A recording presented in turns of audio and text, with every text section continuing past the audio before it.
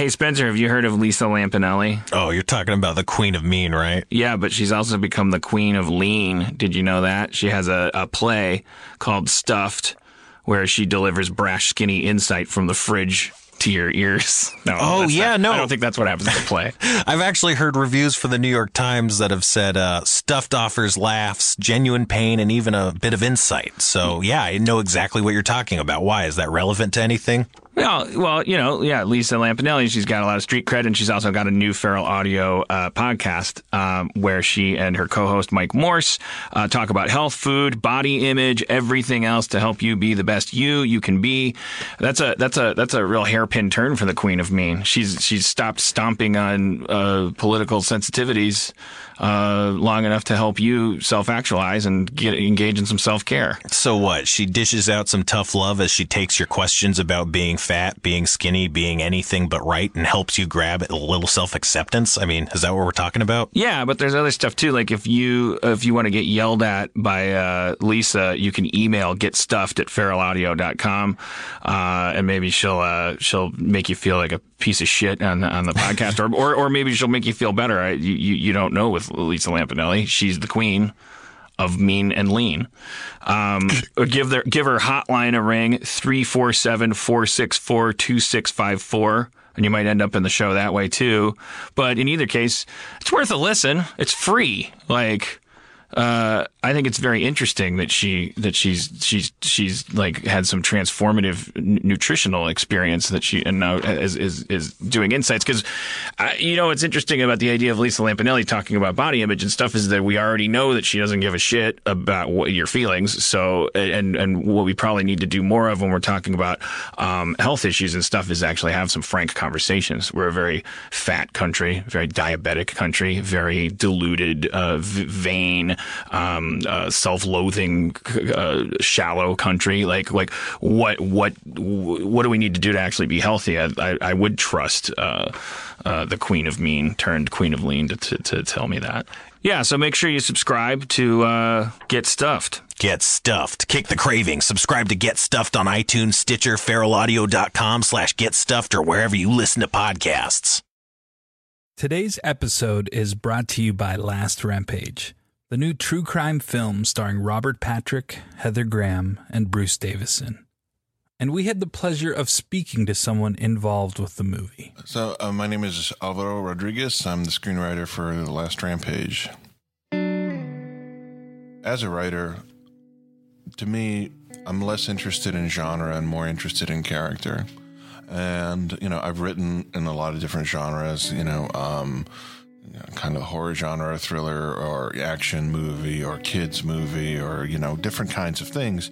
And I was always more interested in character, and hadn't really quite done something like this before, but was just really drawn to this idea of a guy like Gary Tyson who, had been in and out of institutions from the time he was, a kid, and having sort of raised three sons from behind bars, and how these three sons kind of grew up in the Church of Gary, and thinking that their father had been, unjustly accused and unjustly convicted, and all of this stuff that they were getting fed from their mom, Dorothy, who's played in the film by Heather Graham. So to me, it was just, I was interested in telling that kind of a story, telling a family story. To me, the most interesting stories are family centered in some way. They're elemental stories. They're stories that go back to, to the most intimate and elemental parts of ourselves. So the idea of fathers and sons, there's a line in the script in the movie about that, where Gary tells his oldest son, Donnie, there's only one law you got to worry about, and that's a law of fathers over sons. And the only way you're going to, get past that is, by this, by dying, basically. But kind of threatens him a little bit. But so that was really, the touchstone for me, trying to figure out how to tell that story. Don't miss Last Rampage, the true story of the prison break of Gary Tyson. In theaters and available on iTunes and all on-demand platforms today. For more information, visit truecrimelive.com or follow the movie on Twitter at Last Rampage Film or on Facebook.com/Last Rampage Film. Feral Audio. Fuck yeah! Harmontown is now in session! I'm your guest comptroller, Steve Agee. Please give it up for your game master, Spencer Crittenden.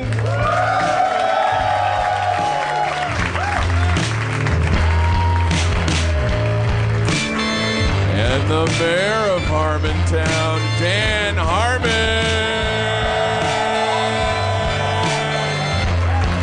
Thank you.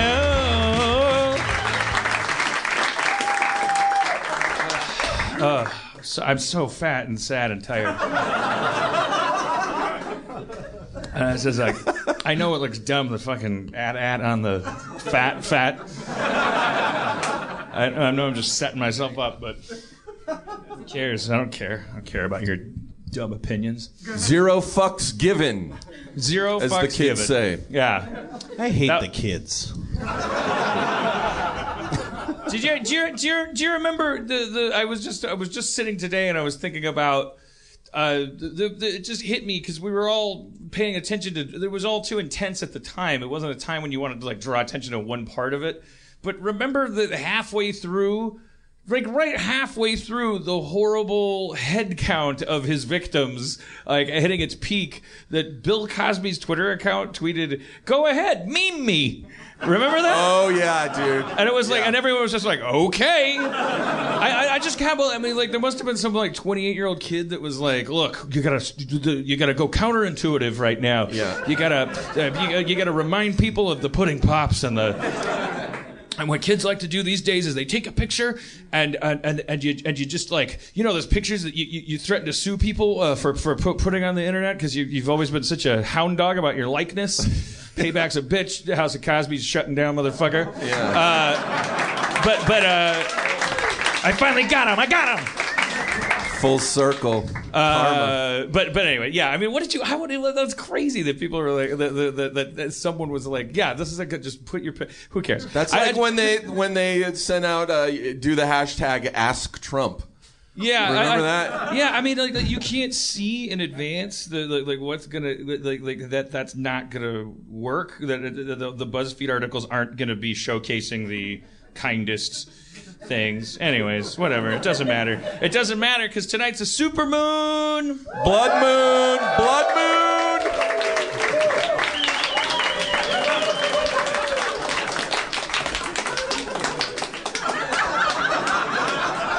Yeah, it's funny. Watch it jiggle. The AT-AT's walking. Is that Get the tow cable. Get the tow cable. The AT-AT has a Death Star in it, with a bowling ball. So Spencer was sitting outside my house. Why? I sure I don't was. know. I'm talking to the authorities now. No, Spencer was waiting for me. I was letting my dogs poo-poo, and we were gonna come to the show. And there's supermoon traffic all over Los Angeles tonight. People are very excited about this. Fucked up.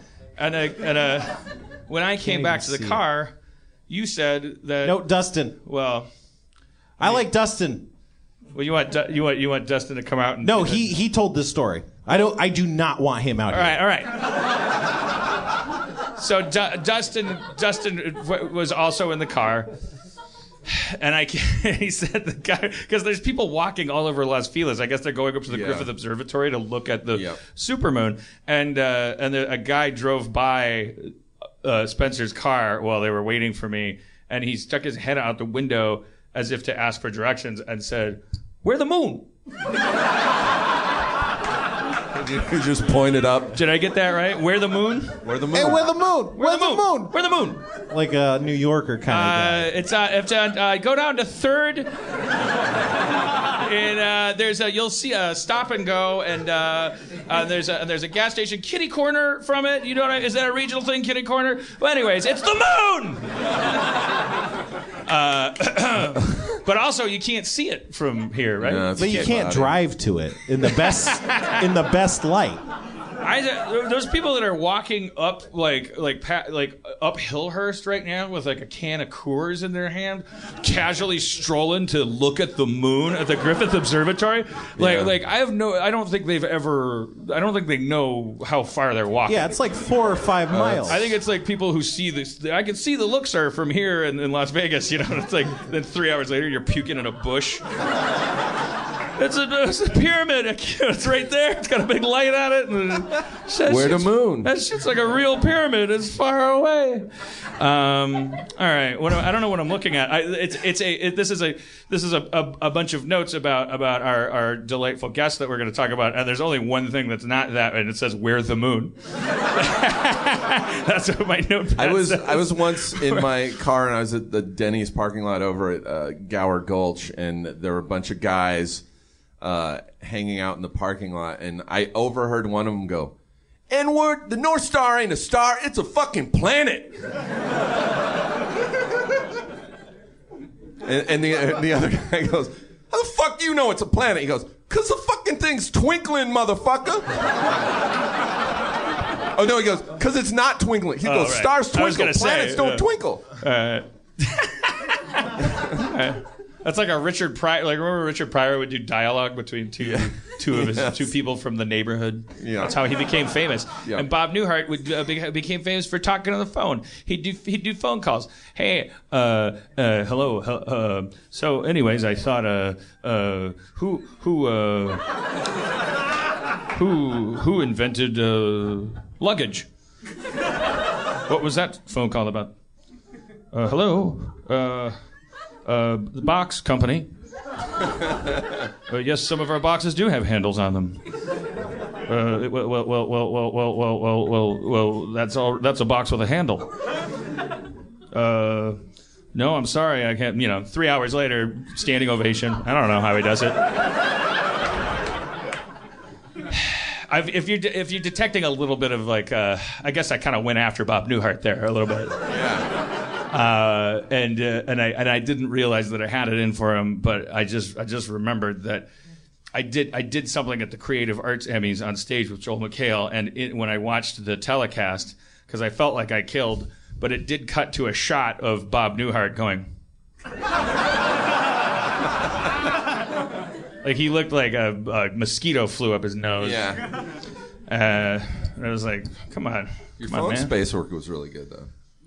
Thank you. Oh, it's a comptroller, Steve Agee, everybody. I'm sorry. Oh, yeah, thank you. Thanks for having me on this Supermoon Sunday. Where's Jeff? He had a bad burrito. He's pooping, yo.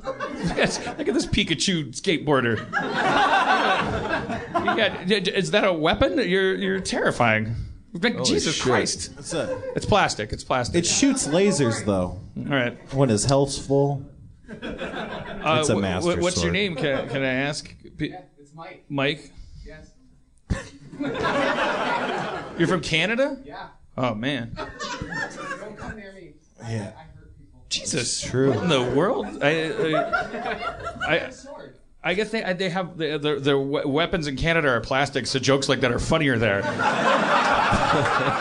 Don't come near me. I hurt people. Have you read a paper from here like in the last 3 hours?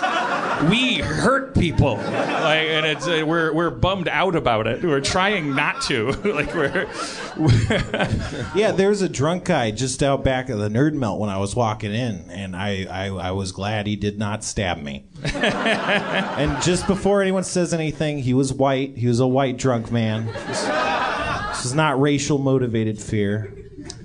That's nice. I'm good. Turned out just drunk. Just to be drunk. I pictured him as white immediately. Thank you. I guess his name was Frank.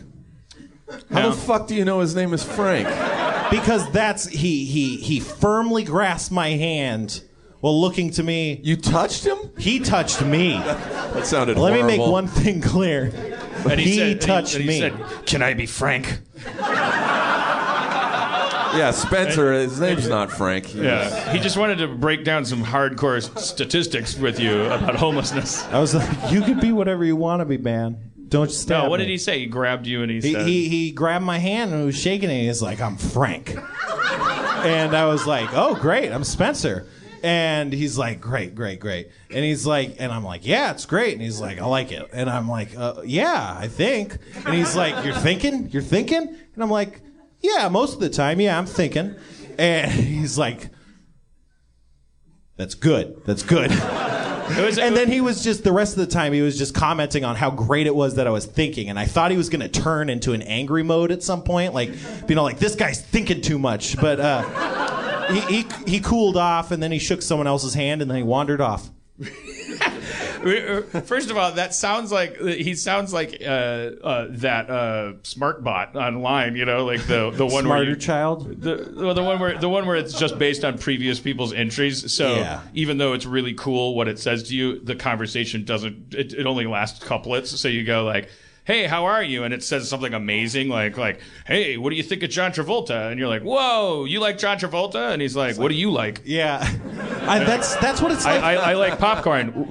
Pop my corn. Yeah. And you're like, okay. That's how it is to talk to my roommate. When I'm talking to him, it feels like that. Because I'm just like, hey, how's it going? And he's like, how you doing? And I'm like, I'm doing good. And he's like, doing good is good.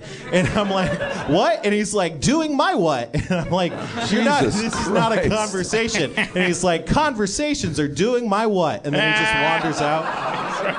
I'm like, this guy's a robot. Remember when we were at that bar in Culver City and those guys came in?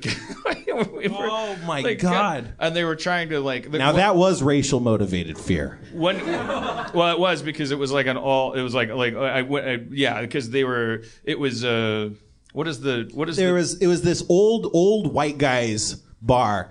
There's just old dudes hanging out, and then we wandered in, and then these Mexican guys showed up, and they were really fucking high, which isn't a problem, but they seemed to carry on as if people knew they were high, they'd get arrested. Right. So it created a lot of tension right off the bat. And it was not dialed down from that point on. And it felt like the bigger guy was like the littler guy's uncle or something. It didn't feel like they were hanging out as friends. It was almost like this is the equivalent of in the Midwest of being dragged into the woods to go deer hunting. It's just like, come on, I'm gonna take you into this white people's bar, and we're gonna get yelled at, and then you'll be a man. Because he really wanted to get yelled at, but everybody was like okay, it's, yeah. So the younger guy, he was really drunk and high, but he was having a great time, and he just wanted to talk about football, and he was in a great mood, and everyone was loving it. But we were loving it too much for the older guy because he thought that we were making fun of the little guy, but he was great, He was we having were just fun. yes-anding him. He wanted to talk about moon boots or whatever came up. Yeah. And we're like, oh, what about moon boots? You remember moon boots? He's like, come on, man. He's drunk. But then the weird thing is, then he'd turn to the kid and go, shut the fuck up. What did I fucking tell you? Shut the fuck up. Fucking embarrassing me. Shut the fuck up. You shut up. I'm talking. You shut the fuck up. It was crazy. Are you serious? Yeah. No, yeah. It And was- that was a burst that was a half burst. And he would go and it full happened burst. 20 times. But Yeah, all the time. And the craziest part of it was that he kept, no matter what topic came up, he didn't get the conflict he wanted. So I'd put my glass down on top of my laptop on the bar, and he'd go like, "You just gonna put that there?" And I'm like, "Yeah." And he's like, "You want liquid on your laptop?" And I'm like, "Yeah, I do." It's aluminum, it's fine. And he's like, "Okay, man, all right." And it's like, okay, he cares about my laptop. That's a good start. And he's like, "Hey man, you don't like night bowling?" Yeah, so it was like, You so know, we're talking about cosmic bowling. bowling? He's trying to pick fights about bowling, and then, we're not going to fight him. So we're just we're just agreeing with him about bowling, and we're like, yeah, there used to be a lot of good bowling alleys around here, and he's like, yeah, then what happened? And McKenna goes like, well, they were real bowling alleys, and now it's all that night bowling shit. And he's like, night bowling shit?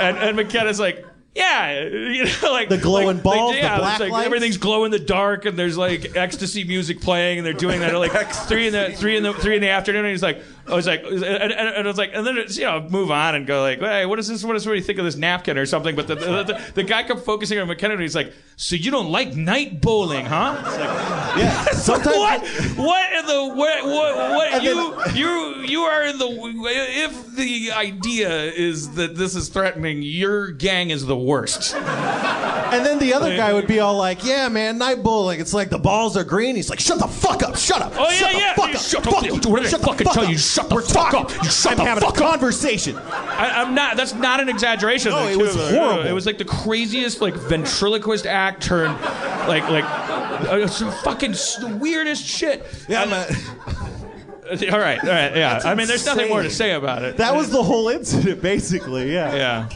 And it's it's really hard to tell that story as funny as it is because we live in sensitive times and you don't want old white fat Dan Harmon doing a fucking awesome Mexican accent doing his impression of this guy. It's as Donald Trump says, lots of them are wonderful people. And so many of them are probably listeners, and I don't want them to hear me doing like some kind of fucking Jose Jimenez or whatever. That's crazy. It was but the guy was like, shut the fuck up. he was that archetype, and he had that accent, and he was like cut that silhouette, and was like trying to like chest up about night bowling with Chris McKenna at 3 p.m. in Culver City, next to a shuffleboard. McKenna's a big dude.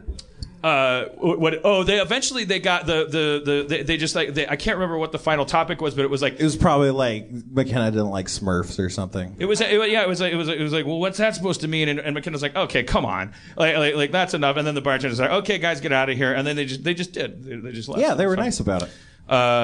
You don't like day drinking? Yeah. I mean, I wish you could bring those guys in through a pneumatic tube and just like ask them questions like the aliens in ID4, or something like just have a dialogue without there being any kind of resentment or anything. But just get. You could feel what do you want from us? You could I feel want to like fight. Why about night bowling? There's so many things to fight about. I'll fight about anything. I was drunk. I don't know. That's crazy. You can feel it was weird because you could feel like the socioeconomic like power structures at play, and everyone was trying to like avoid around them and not get into like everyone was trying to tiptoe around everybody else, but that got everyone so stressed out that it came to a head. But you could like see it happening. It was just a bunch of car wrecks as people were trying to accommodate the other and then just not doing a great job of it. Yeah, it's like the 50s or 60s like scenario is totally unassuming minority person walks into a unfree white establishment, and much to their shock, the white people are following some code that they now are finding out existed, and it's very traumatic for them. And it's no better now. Now it's just as bad, except it's just like it's all kind of like it's like one person walking in and going like, well, this is going to be bad, and then everyone at the bar going like, oh shit, we're all white, aren't we? Don't think about it. Don't think about it. And like everything getting so complicated that you're in an argument about pinball. But meanwhile, everything's fine, but everyone's just worried. Anyways, let's make a new friend, shall we? I'd love to, Dan. But really, an old soulmate, if you think about it. Because I was reading her book today. And her story is very, very interesting. So her latest book is sort of a memoir, and takes you through her whole origin and everything. And it gets very like surprisingly kind of like revelatory, self-exploratory, and like confessional. But it's also very, very, very lighthearted and adorable. But it's a good book. You should check it out. We'll let her talk about it and plug it, and you can buy it because I'll probably get the title wrong, even though I just read it because I really listened to it. So it's just an arrow to me. Just go out to the store and buy the Black Arrow. It's 4 hours and 12 minutes at speed 1.25. Please welcome someone who has never ever called herself the queen of the nerds, but is called that by other people, Felicia Day.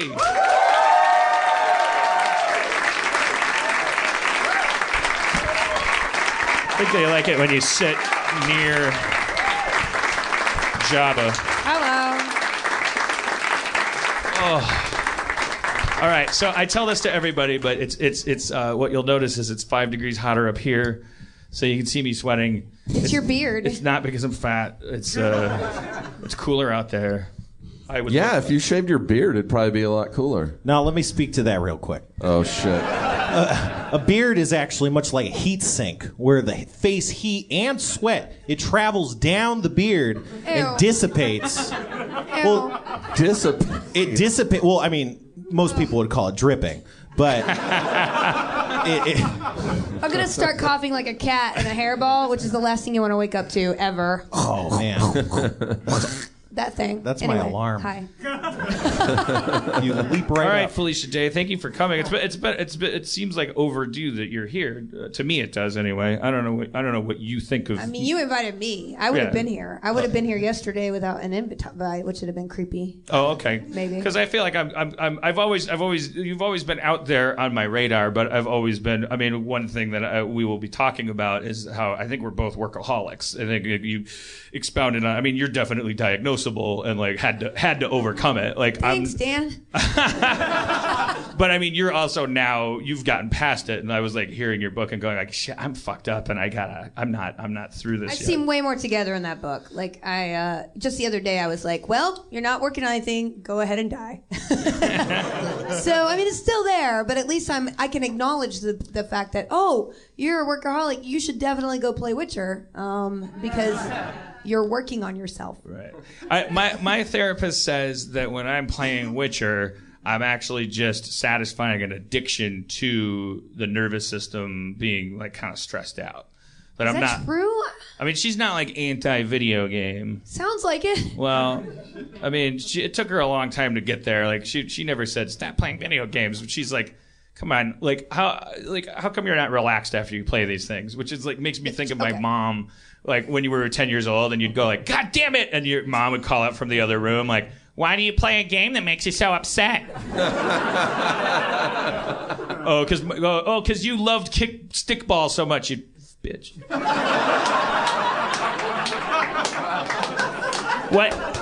Kickball or stickball? Shut up! You never speak perfectly either. I'm gonna get paid to do it one day. What? Speak? Yeah. Okay. You can't even walk on a balance beam or use right-handed scissors. Do you use left-handed scissors? I had to. Well, I can't use any scissors. I couldn't.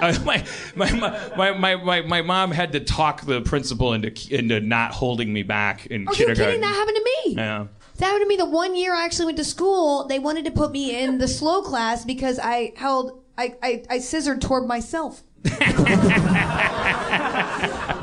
Yeah, I mean, the thing is, like it was going from kindergarten to first grade because you're not supposed to be able to read at a college level. The tests have nothing to do with reading comprehension. They put you on a balance beam. What? That's like how you test a cat, bro. What does that have to do? Oh, this person's gonna need to balance. Another thing that happened to me. I had only vivid memories from the 1 year I went to school, and then I was sequestered for the rest of my life, which we'll talk about. But there was a girl named Jennifer, and she was balancing on the balance beam because we had a thing we had to do. Bitch poked me in the eye with her nail, and I had to be a pirate for 2 years in a row at Halloween. Was this during was this a high stakes balancing thing, or was it just? No, it was some. You know, we all knew we had to like show the teacher that we were going to go across the tires, so we were like, let's study because I was a workaholic back then. You could have been Rooster Cogburn. You didn't have to be a pirate.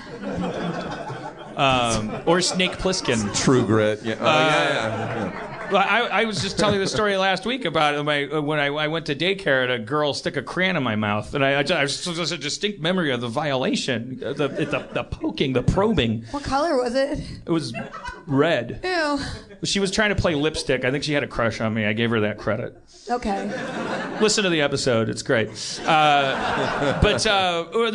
since we're there, I mean, you keep saying the 1 year I went to school because, like, I don't know if I've ever met a homeschooled person, like, and I certainly wouldn't picture them as like, you know, even though I think one of the stereotypes is like that they're capable, but you know. But I wouldn't guess like homeschooled, but I mean you don't like really homeschool? homeschooled. You don't like homeschool? Shut the fuck up! Shut the fuck up! Fucking shut up!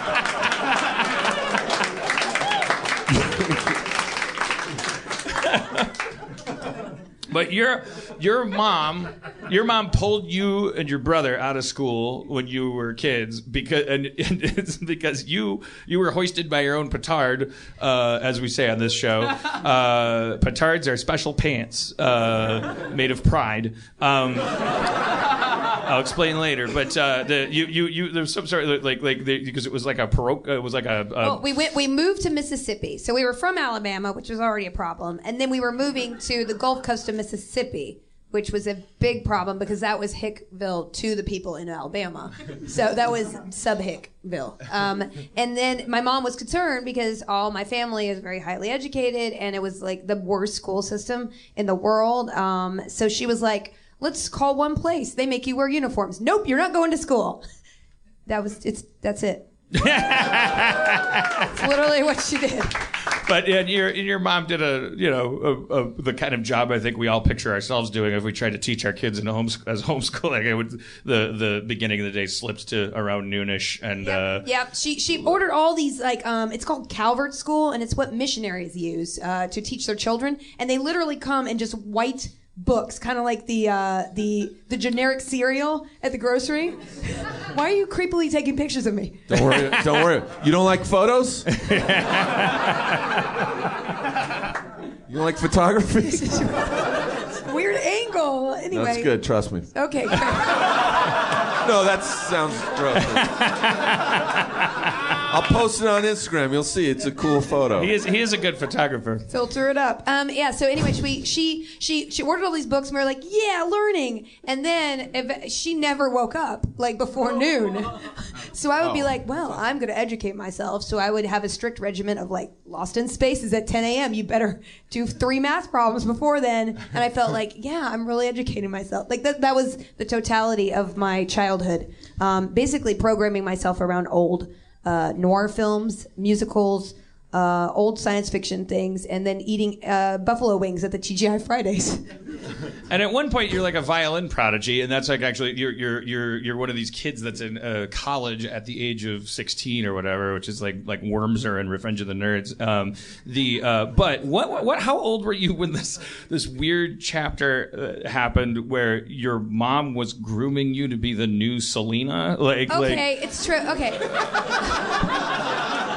It was such a strange, flash. I mean, we were living in San Antonio, and that's the heart of Tejano, so I don't know why you would think it would be inappropriate. I mean, I don't speak Spanish or sing or speak Spanish or any of the things that you need to do to be a Tejano star, but that does not... My mom's the kind of person who will...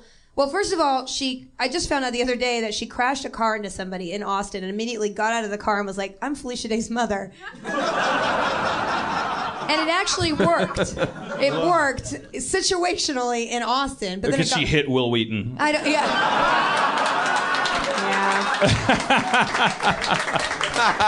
Who is just driving around your mom's neighborhood. With Steve's camera.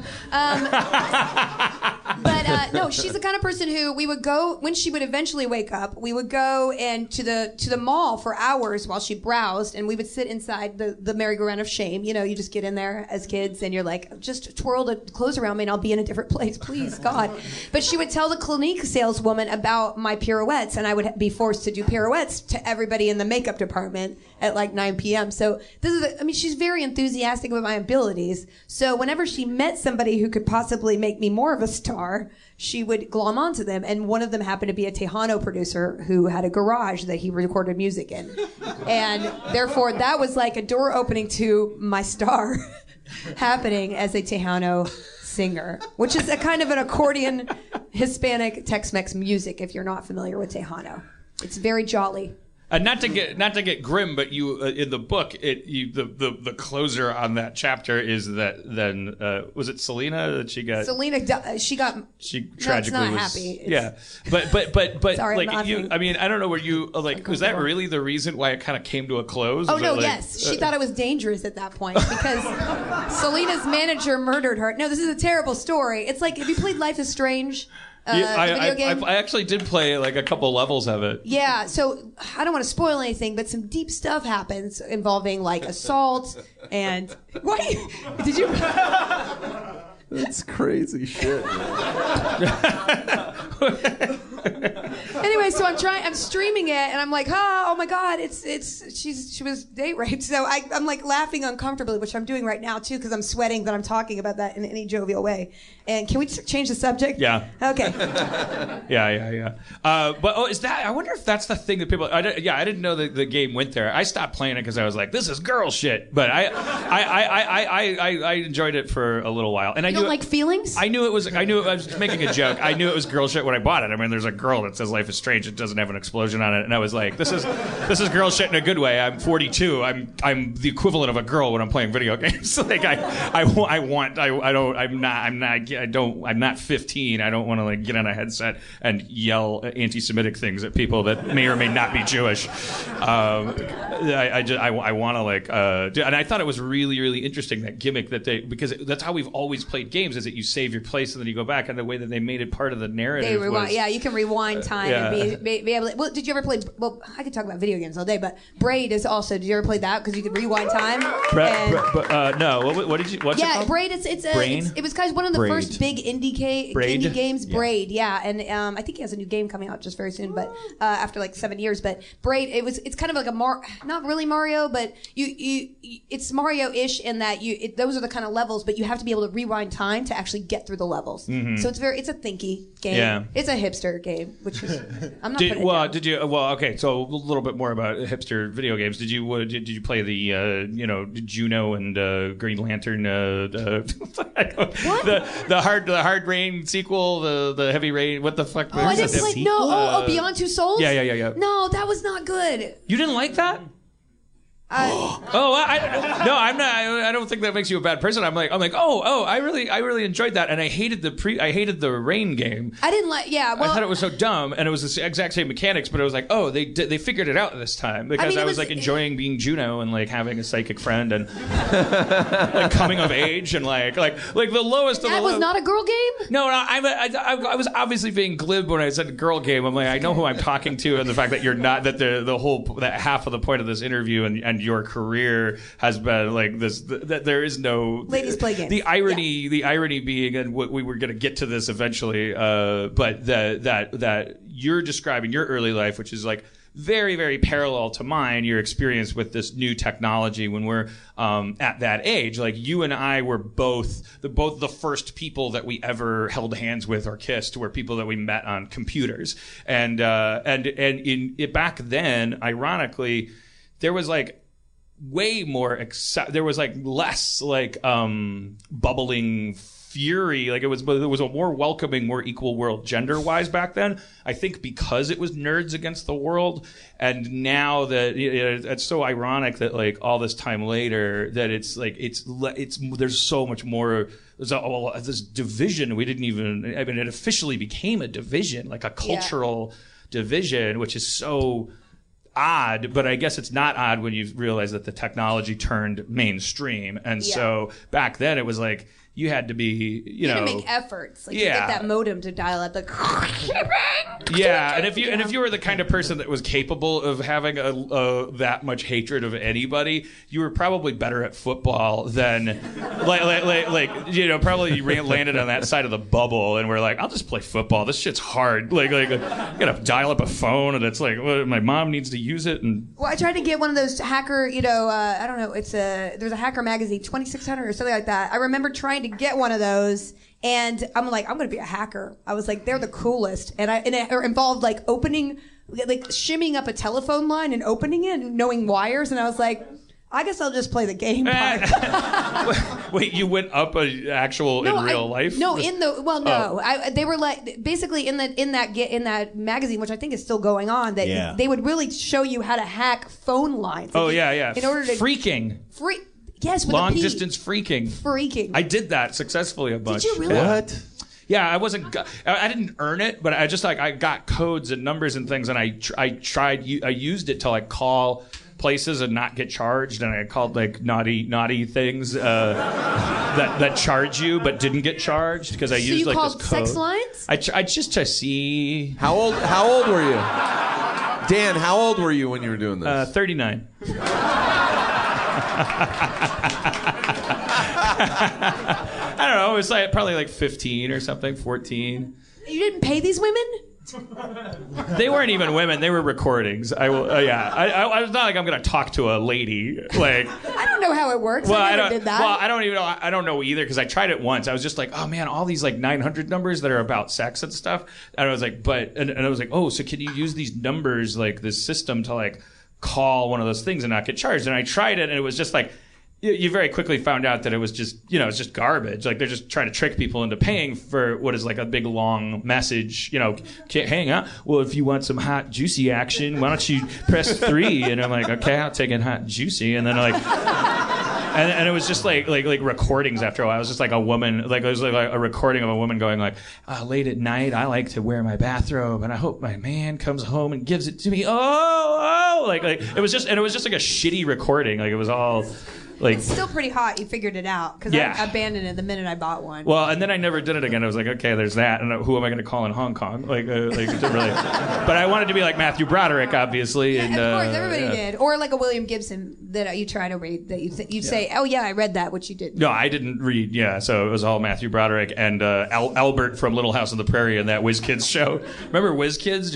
I never watched Whiz Kids. It was like it lasted like 13 episodes, and it was like at the height of that stuff, it was like Max Gale who was Wojo Howitz from Barney Miller played a cop who would go to this whiz kid. It was just a total it was just taking war games and saying, okay, let's make a TV show. So it was like a good-natured cop going to a analog for Matthew Broderick's character in fucking not the producers War Games. That would be a different show. And there was a cute Ali Sheedy type that was like his tomboy kind of like hoodie wearing platonic friend. Yes. Until the time where she put a dress on, he was like, "Whoa! Wait, what do you mean I have to wear a dress and let my hair down in order to get this microchip from the dance?" And they would like he would hack his refrigerator. Like they would show him. This is how magical people thought computers were. They would show him like typing in his bedroom, and then in the kitchen his refrigerator would open, and his mom would go, "Oh," and he'd go, "Sorry, Mom." Like he's just hacking the refrigerator to open, and then he would like hack traffic lights and hack he'd just hack everything. But I just read the other day that you can hack a car now because the onboard computers are so complicated that you could actually hack a car and drive it for somebody. Yeah, that's how they killed Michael Hastings. What? Yep. The government killed Michael Hastings because he got too close to the truth.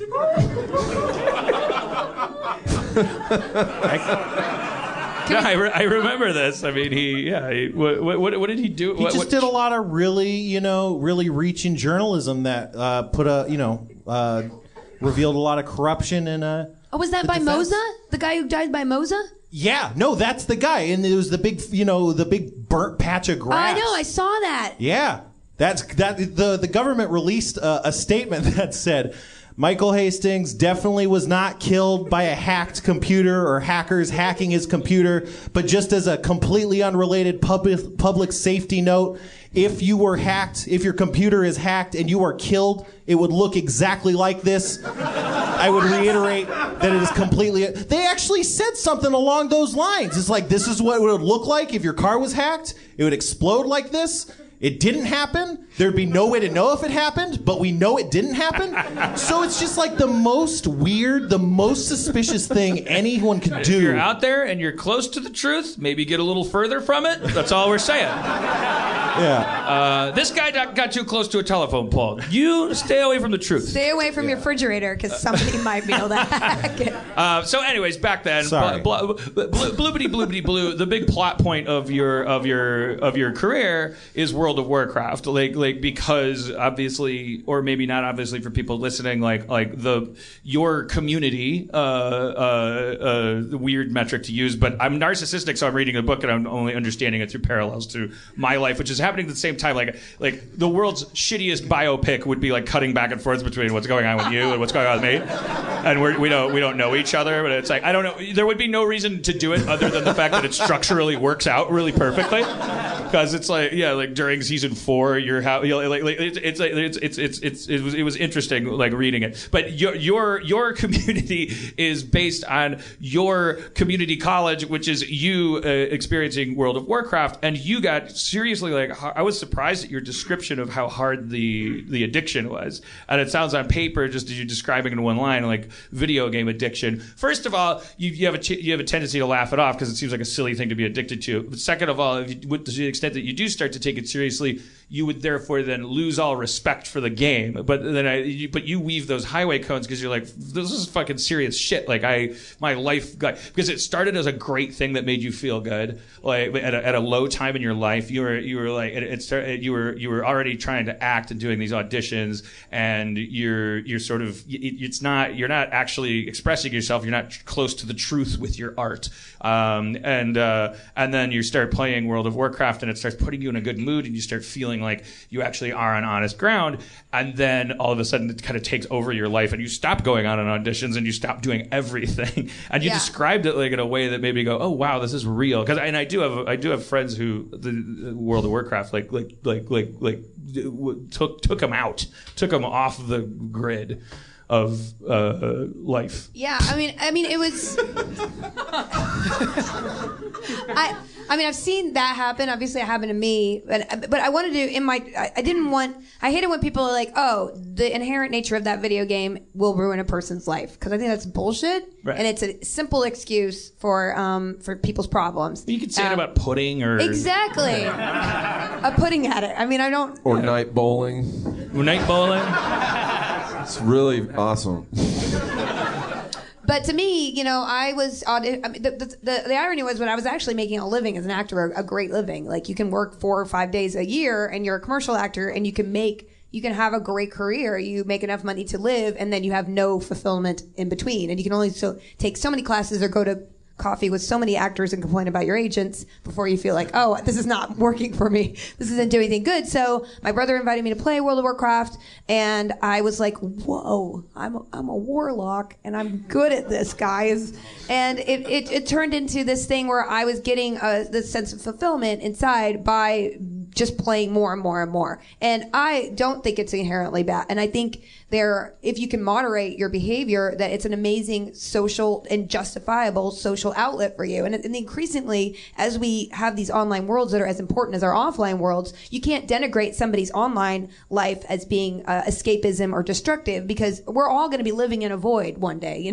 We're all going to be staring at the construction of our walls that we want to, which in my case will be probably a Normandy castle with some fairy servants. And, we're all going to be walled off into these gardens. And whether that's good or bad, to me, I think that sense of fulfillment that I got connecting to actual people behind those other characters was very important to me. And I will always treasure those friendships and those raids and those clothing items that I won on the raids and helmets and things like that. But the problem was I didn't have anything to do with my life, and I didn't know what to do to get out of the mire of the acting and to get ahead, because, as you said, I went to college really early. I was a straight A student, and I was like, I don't know where else to work hard to get ahead in this business because it's not merit based. And so I just, World of Warcraft is merit based. I was a potion master.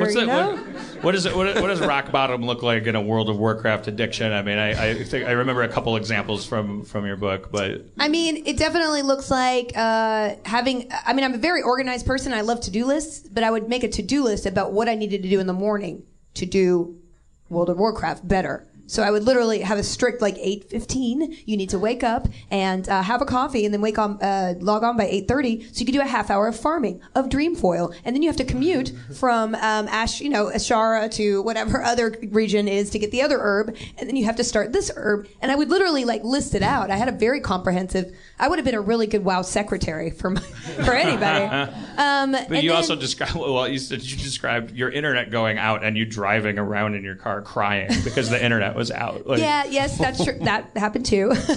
And so all those things kind of added up to having 2-3 characters and playing 12-14 hours a day and then going to sleep dreaming of being a cartoon character and then waking up with an agenda to be more cartoon characters. And it was inherent in just the place that I was in life that I used that as sort of a balm to fill the hours that I didn't know what else to do with because I didn't know how to be fulfilled otherwise.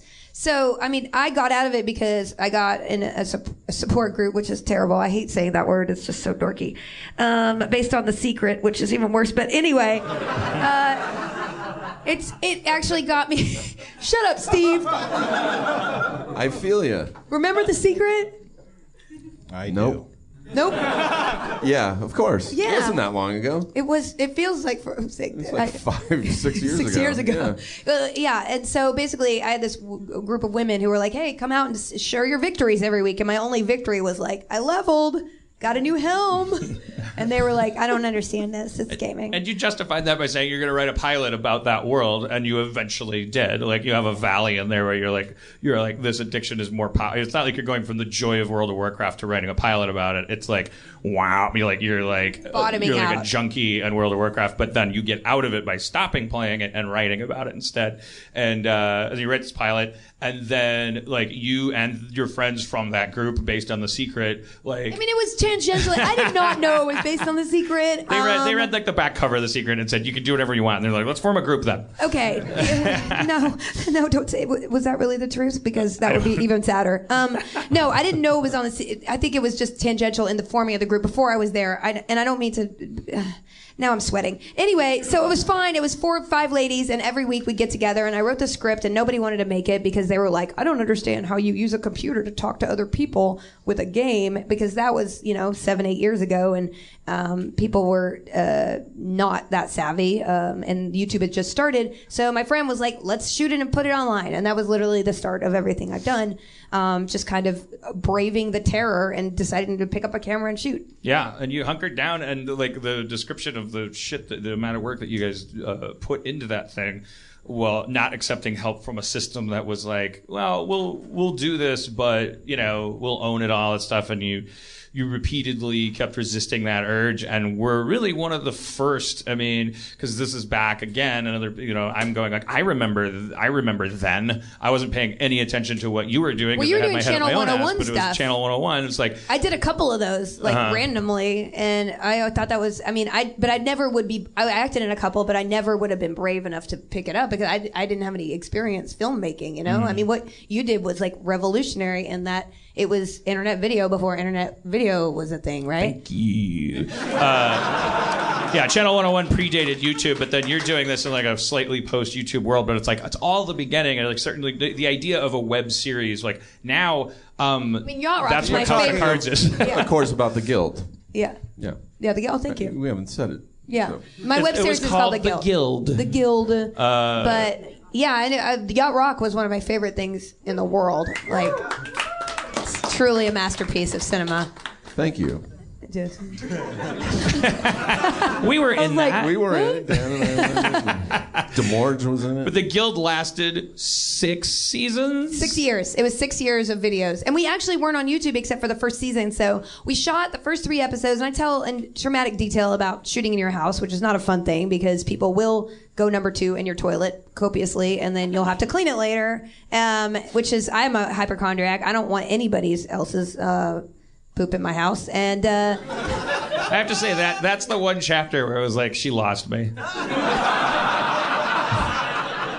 Because of my Channel 101 background, I'm like, because not thinking that you're a bad person, but just thinking oh no, we might have not been friends or something if we had encountered it. Because you of have a chapter I left about a Diet Coke can under your couch mattress. I was boom operating for 8 hours.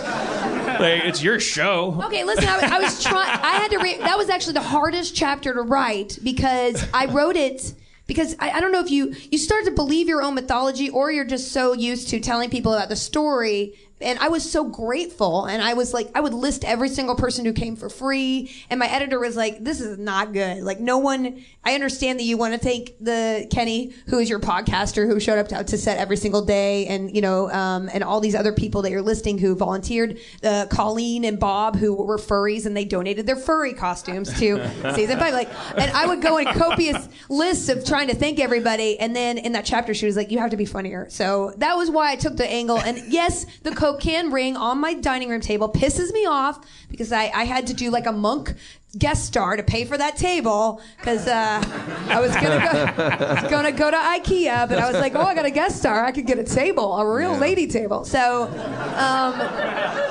but that's like, ironic because Monk isn't he like Exactly. Sherlock Holmes, but he hates like soda rings on the table. Yeah. He's like, you didn't use a coaster, you murdered him. And they're like, no, I didn't. He's like, who are you gonna believe? I'm Monk. I've never seen the show, but you got it, you nailed it. But well, I agree with your publisher, whoever said that. Because Editor. you know it's a couple of pages or 20 minutes of audio during which I'm like, well, you know, come on, who cares if someone uses a coaster? But it's important because you're planting the seeds there because this turns out to be a very actually. Needlessly, because it could have been a good book anyway, like you're a likable person and you're sharing your story and people want to hear it, but you really like crucify yourself like as it go. Like you walk all the way up Golgotha with this, and it's like it starts with like you know, Diet Coke rings on the table, but you're taking that somewhere, and like you're very, very confessional and thorough about chronicling a nervous breakdown. Yeah, and which started way earlier than I would have thought, and not before I wrote about my story. You know, you use the word panic attack from the beginning, and I was like, I wonder if she means real panic attacks or like if she's but oh no, real ones. Like I can remember vividly. I auditioned for and it was actually when I kind of broke away from acting and was just like, I'm going to do the web thing for a while. I was testing for a show called like Samantha Who, which was a Christina Applegate show, and it was testing against Melissa McCarthy and an Asian girl, and I was like, and it was Melissa McCarthy before she was Melissa McCarthy, and when she was just Asian. Yeah. It's weird. She had a lot of surgery. It's interesting. I mean, her community came down on her so hard about that surgery, but it turned out it made her a superstar. Yeah, it really did. They always say don't get the surgery. Yeah, be true to yourself, except don't in Hollywood. But I went in and I tested for that, and I literally had such a panic attack that I could not. I mean, my hand was, I'm not kidding. It was the most, and when I had a panic attack, and I noticed, you know, in going through a lot of therapy and stuff like that, like, oh, you were plagued with panic attacks your whole life. And out of body, like kind of looking like, wow, you're terrible. Like I can see what you're doing and it's not effective. And it was so bad, the audition, I walked out and it was the most ashamed I've ever felt in my whole entire life. And at that point I was just like, I think I need to back off and just do the web more. But I don't know where I was going with this. It was very traumatic. The panic attack. It's the guilt that starts to consume you. Ironically, you create this thing, and again, I relate to this. Like you're at the height of your, you know, your story goes from a meeting with the goddess, which is like Comic-Con. You're hanging out with Joss Whedon, and you're like, I can't believe I built myself without permission. You use the phrase without permission, which was like, yeah, exactly. Like I did this without permission. And then like the second half starts to take, because it's, if you haven't like checked in about this like compulsion, you know, this engine, like if the whole time everyone's just going like, go get him, and you're the whole time you have like these little ghosts in your head. So then you start to get, with nothing else to destroy you but yourself, you start to destroy yourself kind of. Like, a little bit, yeah. I mean, you know, essentially, I mean, we were shooting for 6 seasons and it seems like, oh, you're so successful. I mean, we were successful. We had a little bit of a budget, but essentially we were making an extremely low budget movie in my house for 6 years. I was the only writer to ever write on the Guild. And it was so, and not only with that I did all the social media, all the marketing, all the appearances, all the coordination. I mean, I would be on the phone, like, trying to get the cast to a convention. Like, where are you? Okay, I'll go meet you outside with a badge. Like, there was no possible way to delegate in my behavior as well as just not having resources. I mean, we had no resources. So it looks like we got fancier every year, but when we did, because everybody's expectation was higher, but we really had no more resources or support to make it bigger. And basically, I did it by just literally working myself almost to death. And I would never trade that for anything, but I don't know if it was the most healthy way to do things, because when I started adding other things on, like a company and other projects, like that's when I really started to collapse. Yeah, so I guess I haven't collapsed yet, but I don't know if I'm gonna because then I was like, so then the parallels stopped because you're like, oh, I figured this out, and I'm like, wait, how'd you figure that out? Because the doctors said like you're getting like horrible heartburn that could put you at heightened risk of esophageal cancer, and you're like, well, wait a minute, that's my deal breaker. I'm not gonna affect I'll be crazy, but I'm not gonna let it affect my body. So then you just decided to stop being crazy, and I'm like, what? I mean, I just not. If I phrased it like that, I'm definitely still crazy, guys. What you said that I can't understand is that you realized that paraphrasing you, but you realize that the things you do are not who you are. I mean, that is a realization that I intellectually understand. And sometimes I feel it in my heart, but I don't know, especially if you're a business where you are something to someone that you're not somebody. Like if you're in a position where somebody knows you, and that's fame and like what small amount that I have in very interesting areas, but like the minute you are in a situation where your work is basically in that kind of external validation is important to getting what you want done, I think that starts to mess with your head, and your value starts to kind of like be sucked out onto your skin, your outer self. I don't know. Is that weird? What? I can't get too weird for me in this area. I mean, I don't know. Like, I'm a full-blown, like, I didn't know, because my therapist just starts to use this word workaholic, and I'm like, well, doesn't that mean productive? Like, I'm not... and it doesn't any more than alcoholic means like fun drunk, or it's like you can be something aholic and it doesn't have to be like a super great version of it. And I guess this is a serious problem for me, like that I have to confront now. That's like the root of everything that's going wrong in my life. What are you doing? I don't have an identity outside of what I do at all. Like this show is a huge part of keeping me sane, because it's a way for me to do something while that involves being human and fulfilling myself. Because I play like sort of my therapist. She's like, what do you do to recharge? What do you do to fill up? What do you do to relax? And I was like, I play video games. And she's like, okay, so what do you do in the video games? And I go, well, I'm like a witcher and a... I mean, there's a lot of shit to be solved there. These peasants are really put upon. She's like, so how is that different? If the ghoul is a guy from DreamWorks, how is this different from the life you just described that's incredibly stressful? And I said, well, okay, I guess that you're right. That would make a good movie. I don't think that's a good comparison, though, because it's like... Have you met this guy from DreamWorks? Well, I'm just saying, sports are very intense. You could get really worked up and stressed out just playing sports, but no one would say, you gotta stop playing sports, man. It's cutting into your... Well, I think that those people exert themselves, and also... There are probably people who shouldn't be using sports because it does stress them out, but I think that typically people who do physical things, they exert themselves and then they physically like have a catharsis, because they wear themselves out and then they go, and they have no choice but to take those big deep breaths and relax themselves and set their nervous system back to zero. But where I don't, because I know she's right, because I know for a fact that when I'm sitting down to play a video game, while I'm absolutely like, I can't wait to do it. So then you think, oh, I'm doing this to take a break or relax, but I'm just like I'm just using it to avoid. Like I'm using. Yeah, but what it else are you gonna do? That's a valid I thing don't- to do. I mean, That's like, what I'm saying. I get pissed off. I'm like, okay, therapist, what do? You watch The Good Wife every night? Well, I mean, how is that better than actually participating in a story and projecting yourself as a really hot albino witcher? if I said that, my therapist would say, well, I curl up I don't watch TV and I don't use Facebook. I curl up in the arms of my lesbian wife, and I'd be like, I wrote it. She probably really does like watch sunsets and shit. I mean, how is that better? Listen, I'm Well, because it's two lesbians doing it, first of all. okay. Well, So how is it worse? I think that if you find a sense of meaning in something, and yes, sometimes you just want a little bit of emptiness. Like that's what TV's about. Like, Well, I think the difference is it's like stimulation versus like coffee's a stimulant, and then pot like kind of makes you giggle and fall asleep. Like I think that she just wants you to have more lesbian pot. yeah.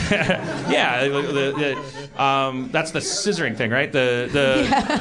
I think it's accurate. I mean, it's like I wouldn't. If there wasn't some truth to what she was saying, like I wouldn't believe it. But because I'm miming like an Xbox controller in my hand, and I'm like, it's like I was like, oh, I'm gonna do this because it's like I want to jump over to doing the same thing, but numb my brain. Yeah. I'm not like taking in. I'm not like refilling my soul. But what is? I don't know how you do that. I don't know how you do that. I think it's relative. Like, what? Are you supposed to learn French or go to meet friends? I find it so ponderous to go out if there's not a point to it. Yeah, I mean, if we're not playing board games or bowling, I don't understand how I'm just supposed to sit there with a drink in my hand and talk more than 30 minutes. I don't know. Should I see your therapist? You want to see her? Yeah, let's I don't talk know. to her. Now I'm sweating because Let's maybe I'm call her more up. messed up than I thought. Can I just bring you in like a box and she'll be like, "What's in the box?" I'm like, "Just more work." And she goes, "Workaholic, still playing those video games?" And we're like, "Yeah, tell me what you were saying before again." And she's like, "You gotta hang out with your wife and just watch the sunset." And then I'll open the box and you'll be like, "Hello, Hello, I have an opinion about I got this. a bone to pick."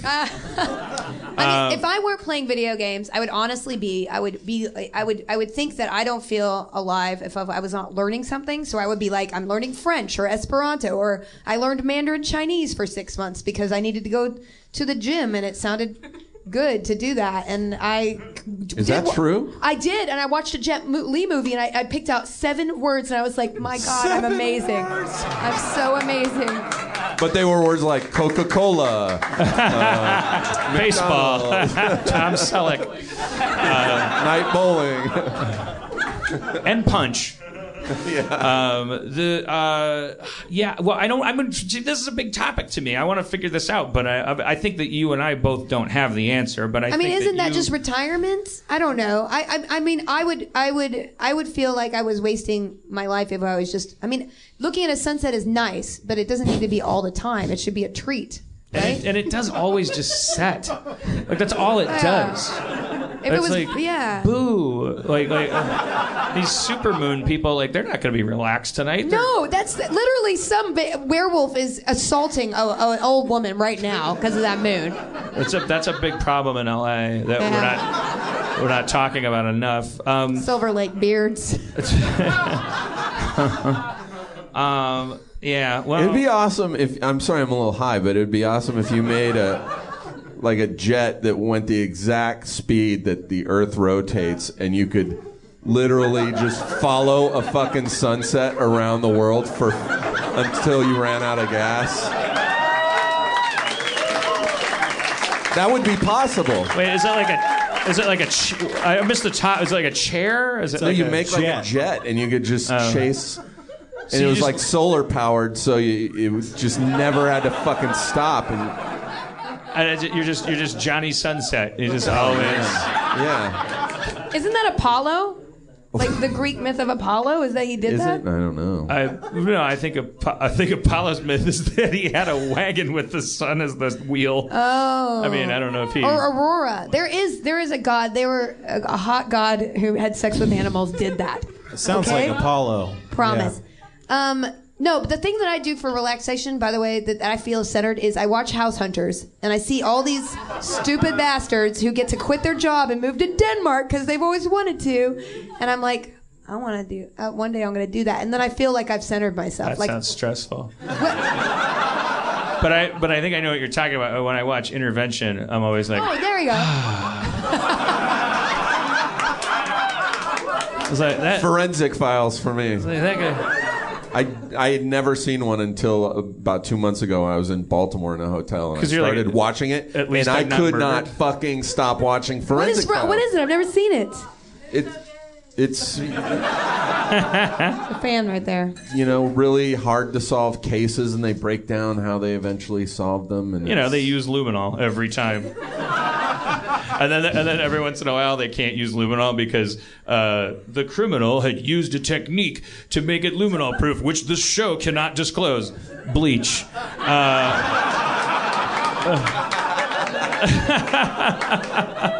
Like they're that worried about their show having that effect, but it's like, come on. What I'm learning from your show is if you're gonna murder someone, own a boat. Like no body, no crime.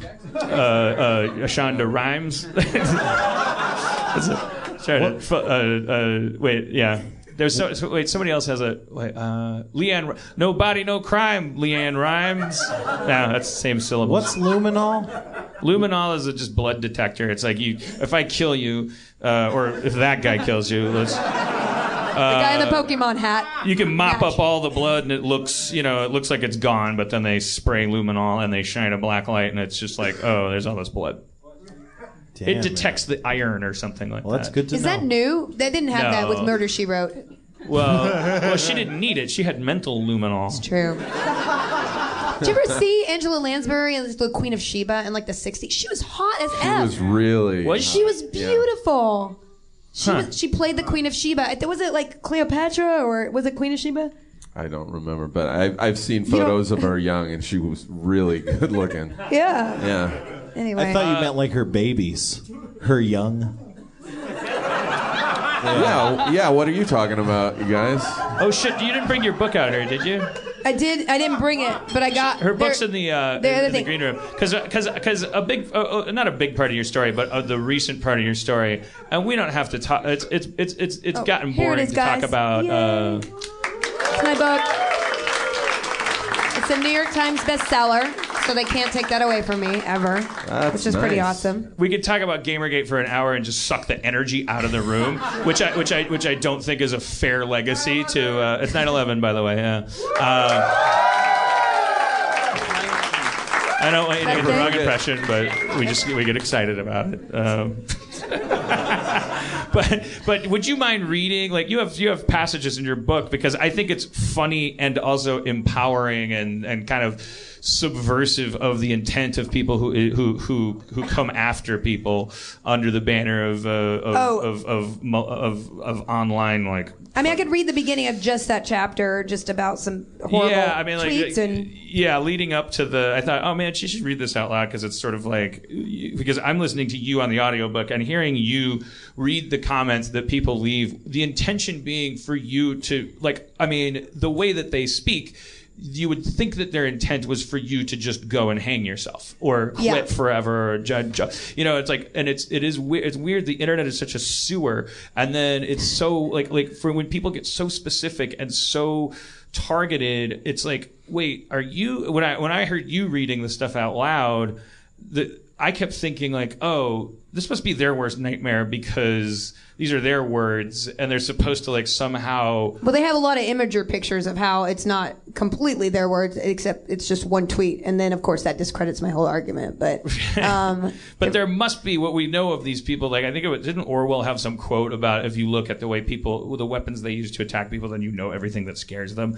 Like it's almost sort of an uplifting like fairy tale irony to it when you see people go after people that hard and that viciously because you know even though it seems cartoonish, you know that means that there's something you could say to them that would make them cry. Yeah, the funny thing is, before that whole incident happened last year, I had finished my draft of my book, and there was a chapter about negative comments, which I'll just read just the first part and some of the nasty tweets that are out of context of that incident particularly, because I'd rather just not give them more coverage. But and so the chapter existed about trying to weather negativity online, and how, especially because the roots of that particular incident, that was just a confluence of a bunch of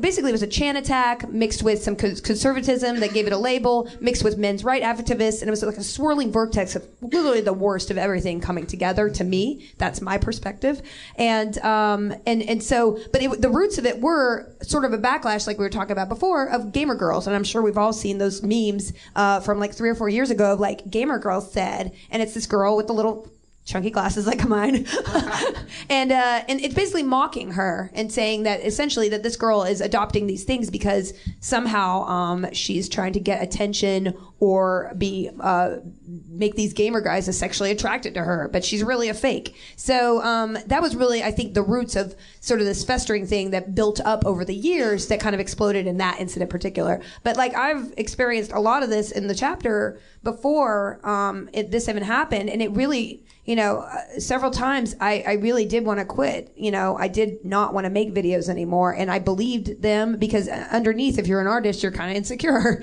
So when you have that many people en masse get together and say, hey, you're horrible, and I'll read, just a little bit at the top. Yeah, it's a good time to quit if you're not having a great day. Exactly. Yeah, exactly. So I guess I could read just one page or something like that. Okay, I have a folder labeled hate folder. Yeah, this is the one. I interrupted you to say. I got it right. Guys, I've nailed it. I have a hate folder labeled hate folder that sits in the middle of my desktop. It's where I save screenshots of the worst things people have said to me online. 50 Shades of Felicia.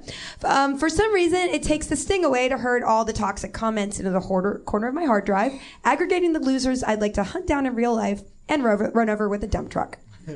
Then back up again and run over them again. Too far? Huh? Okay. If it's too disgusting to say to another human being, I guarantee that someone has said it to me online. The internet is amazing because it connects us with one another, but it's also horrific because it connects us with one another, whether we want the connection or not. The only real-life analogy I can think of is if a random person were to allow to walk into your home, punch you in the face while you're eating your oatmeal, then walk out again with no fear of consequences. After one incident, you'd be looking for a new zip code, wouldn't you? So here's some fun examples of the human often list I've collected over the years. At Felicia Day, a woman using her sexuality to profit from male gamers and pretending she's empowering women and progressing quote-unquote gaming culture. Her nose is so fucked up. Did someone hit it with a sledgehammer or what? At Felicia Day, congratulations, you have a vagina and play video games. Now do something useful. That's my favorite formula, by the way. It's like I don't have a vagina, and people tell me I do, and it's really no. Really? No, but like the people like if I talk about Minecraft too much, someone eventually will go, "We get it. You're a celebrity and you do nerdy stuff. Get over yourself." I'm like, "What in the fucking fuck?" Today somebody called me. What are you talking about? Yeah, they called me the Kim Kardashian of nerddom, and I'm like, I'm not nearly that successful. But it's that we get it thing. It's like you shouldn't be allowed to use. That doesn't make any sense. Like, hey, Steve, we get it. You got a cap on and you're sitting behind a microphone. Like, it just sounds like been there, done that. Oh, we get it. You're lowering your mic. Oh, we get it. The cap's back on. I can't win. Oh, we get it. You can't win. It's not fair. It's like the Agent Orange of criticism. Well, it's almost like people who are probably shamed for what they love trying to shame somebody else for those exact same things. It's a little bit unproductively and ironic, but and hurtful. It really is hurtful because I think at the end of the day, like I am who I am because I was rejected a lot and I never felt like I belonged anywhere. And now that I have been able to break out of that and show people that it's acceptable and be I guess more mainstream or more visible, then I have people telling me that, hey, you're just a sellout and you're pandering and you don't believe any of this, or you're useless and your nose. Let's see. If you honestly think Felicia Day worked hard to get where she is, eat a bowl of fucking nails. That's not even the worst ultimatum. Yeah. It really is. Eating nails. Eat a bowl. Oh, fine. I mean, I'll get by. It's not like, yeah. Sorry, everybody. He's bad at insults. Spencer grew up on a farm, and he has one of those cylindrical super magnets in his stomach. Oh, really? Because he grazes by the fence posts. He eats a lot of nails. It's just a fact of life in Simi Valley. And I get through it. So he thinks everyone has a magnet in their stomach that lets them eat nails. Well, anybody could. That's what counts. That's all I'm saying. I have Do you run of a lot of thoughts. conspiracy websites? I really don't. I didn't even. Earlier, a couple episodes ago, we asked if I had any conspiracy theories, and I was like, nope. But apparently, I have one. Michael Hastings. No. I think most conspiracies are kind of, well, everyone knows about conspiracies. They work backward from the result they want to achieve. Yeah. Do you want me to read more of this? I think there's a C word coming, right? Oh, yeah. You want me to read more of them? Are you going to get me to say this word on okay. Why do gamer girls always use the term nerd, geek, and gamer? Can't Felicia Day just shut the fuck up? She's nothing but an attention whore that uses her gender as a key for attention. Tell me, would you have subscribed to this channel if Felicia Day wasn't a girl? If you say yes, you're a fucking idiot. Someone tell that redheaded cunt that the kitchen's down the hall, not front of the hammer. All right. That's like a 16-year-old using like 1960s Catskill like comedy that he would, if his dad said that, he'd be like, Dad. It'd be like Father Knows Best. You could see like Frank. What is that guy's name? Fred Murray. I hate him. He's dead, right? That's my three sons. Fred McMurray. Is that right? Fred McMurray. Father Knows Best was Robert Young. Robert Young. Okay, so that was. No, that's Freddy Krueger. Did you know that? Did you know that Fred McMurray never was in the same room with those children though? Like he would shoot his all three of, sons. Yes, he would shoot all of his scenes in advance, like in a separate unit, and then it would be a double with most of the things. He'd come in I and do think a that couple. was William Frawley, who was the also in the show, but he. Oh, it was William Frawley? Yeah. Why did he do it? Did he hate children? He just didn't want to do the show, or he would shoot all his stuff out in like a couple days, and then they would just fake it. All right. Well, let's spread another rumor that's not true, Felicia, about 50s dead people. Can you just pick to do that? You're like, fuck all these other actors. I'll just put me in a box and Didn't that I'll happen do on The 2 Good days. Wife, though? The Good Wife, she CGI'd the last scene Oh, with yeah, Kalinda. I heard about that. Yeah. Those monsters. Not the women, the CGIers. Anyway. CGIers? Do you want me to read more? Or I don't know if you have any favorites. No, I feel like I'm putting you through like one of those meat grinders now. No, I totally read. I mean, essentially the rest of it is. Oh no, yeah. I mean, it's. There were the good one is the tweets. Like I'll see something like that every day, but then I'll see hundreds of more positive comments. And the cool thing is that I just went on book tour and I went to 13 cities, and going out in the world is strange to me. But the coolest thing was there were so many guys who came up and bought the book, and they were like, I'm buying this for my niece who's 13, or I'm buying this for my daughter who's 16. And I just love the idea that there were these fathers and guys who didn't really know what to do for these girls who were at this age that you probably would abandon the cool things that you might love, like, gaming or anything that made them feel less popular or likable, that they wanted to give them any tool that they could find to be as who they are. And I think that was the coolest thing that I learned. To reset things to the way they were in 1983, when it was like, look, we're too nerdy to be caring about something that our World War II right now I'm denigrating vets. We've been Tejano stars. Next Harmontown, a bunch of guys come up with like the caps, and they're just like, why? They're like, what? They're like, why did you say that? You're terrible. We fought for your country. No, but I'm just saying like that era. It's like, why are these like we can't possibly, are nerds that successful now that we're able to like split down into like camps? And I don't think so. I think these are people that are having a bad day or something, and they're like, because it seems like from what they're saying, it's just almost like comedically over targeted. Like, to me, what some of the worst things I hear are when people are like, you know, it's the whole meh thing. It's like it's like, well, who cares? Like, fuck you, I'm bored with you, or what? You know, if you really, really do dislike somebody, well, I always say, like, the opposite of love isn't hate, it's apathy. Like, it's the silence that hurts people like us more than the attention. And it's when you like come after somebody, I think that it's so. The thing that's really weird about it is because I have a 15-year-old misogynistic little prick inside of me. I can access it, and I have one in the trunk of my car too. I have jars of them in my basement. But like I can run that simulator. It's not like the circuitry isn't able to go down there with a couple of switch flips. And when I run that simulation, I'm like the thing that outrages me is like, why is everybody trying to make something that's like mine and personal and fucking awesome, and it's all about being radical and honeycomb hat out.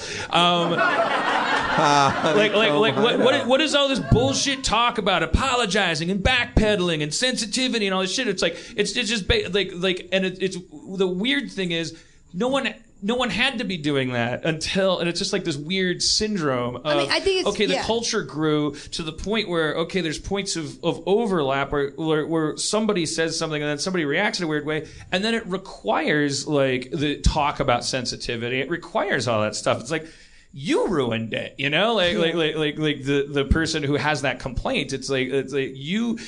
Now it's necessary for somebody who wants their niece to grow up in an environment where she can flourish. They have the responsibility on them to do things like stand behind you publicly if you get doxxed or whatever, and say like, this is fucked up and you guys are fucked up and fuck you, Adam Baldwin, and whatever. Like let's do it. I got your back.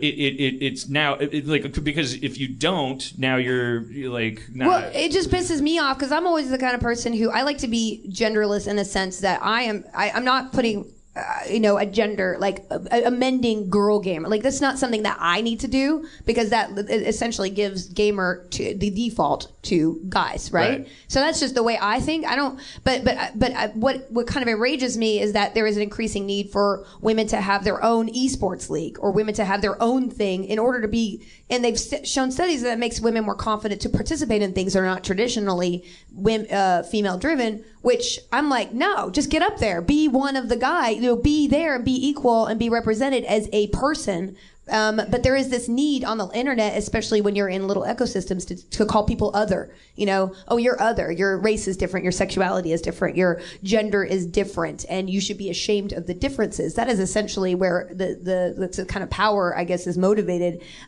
because there are different kinds of people coming into these worlds with different opinions. And then you have people saying we should be hypersensitive to the differences, and then you have other people going like, I'm hypersensitive to the idea of hypersensitivity. Well, yes. And then it's just like round and fucking round we go, because it's when the frustrated like semi-moderate people who had nothing but suppressible rage that could have remained suppressed until they were 40, but they're it's coming out because they're being asked to pick a side in an issue that doesn't have to be an issue. Like it's almost like everyone is agreeing that we don't want to live in a world where we have to have the fucking conversation 24 hours. Well, that was the whole thing. I wrote a blog post about, it was a kind of an essay about how at the height of Gamergate, like, we need to stop doing this, and we all love gaming, and we need to show a positive face. And when I saw, because of so much hatred that I was getting, I was like, I saw some guys in some gamer shirts, and I would assume that we would have been like, yeah, high five. And then I was just like, I don't want to deal with it. I crossed the street,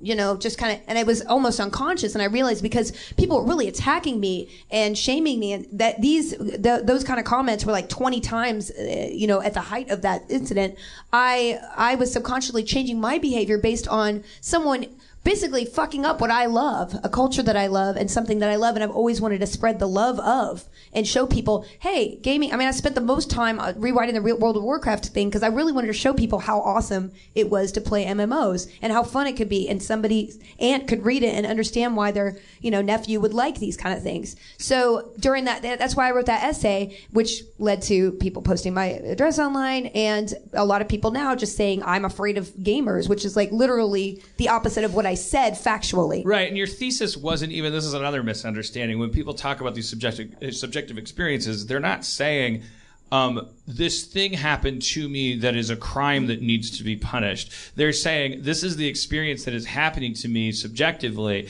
And I am a big, fat, straight, white, bearded male in middle age that has never had anything but good fortune. But being in the spotlight, it's nothing to complain about, even the negative parts of it. But it is when you've like run afoul of the public and people are tweeting at you around the clock, you should kill yourself. No one likes you. Why the fuck are you in my newspaper? You dumb piece of shit. The guy was Fletch. Why are you doing this?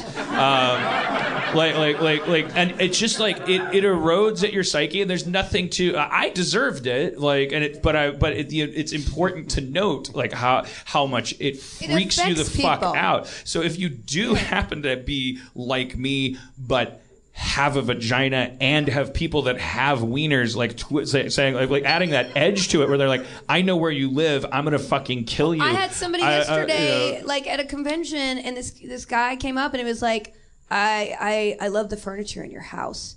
And like, and at the time, I'm signing hundreds of autographs. I'm like, oh, that makes me uncomfortable. And I'm like, and I signed it and I go away. Then I looked at the guy, the handler with me. I was like, did he just really say that? And then I'm like, okay, he's trying to freak me out because he's trying to use the power, just either he's a troll and he's like, look what I did, guys. I went up and, said this. Or, there's a possibility, like, could somebody have a camera? Like, it has to go through my mind because I've literally had people in my house. I have restraining orders against people who are, have taken it so far, and to imply that those kind of threats aren't as, emotionally damaging and also potentially threatful, especially if you're in a public forum and anybody on the internet can find where you live. Like, right. This is a real There's thing. been actual dudes in your house. Yeah, and that's not been a something. person, That's yes. not the thing that when you write that blog entry. That's not what you're taught. You don't lead with that. That's not the badge you're wearing. It's not about crimes committed and recompense needing to be done. You're saying. In that blog entry, you're going, how did this fucking happen to our culture? Yeah, everybody needs to stop being hateful because you're making gamers look like assholes. Like, right. That's what the point of that was. And especially from a point of like, we all love this together. Let's figure it out and agree to disagree with respect, because it just got to the point where it was crazy. And thank goodness a lot of people have spoken up, especially leaders in gaming, and like gaming companies are taking it seriously. And it just, like, to me, I love it, and I want people to know that gaming is amazing, and that really is the future of our entertainment, is gaming. I just went to this thing called The Void, and literally I put on an Oculus and a backpack, and I ran through a maze, and I thought I was in like a Skyrim. I'm not kidding. Look up The Void. I did it in person. It might be the most amazing thing I've ever experienced, and I realized we are going to be living in worlds that intersect with nobody else's, or we will be adventuring truly in the worlds that we want to escape to now, just in passive fiction. And in 20 years, it's going to be crazy. Have you put on the Valve thing? The Valve thing is nothing compared to this, because I was actively running through. I'm not kidding. This thing is crazy. The Valve is the top that I've experienced so far. Just look up What's The this Void. thing called? Are you It's on called one The of those Void. treadmills? No.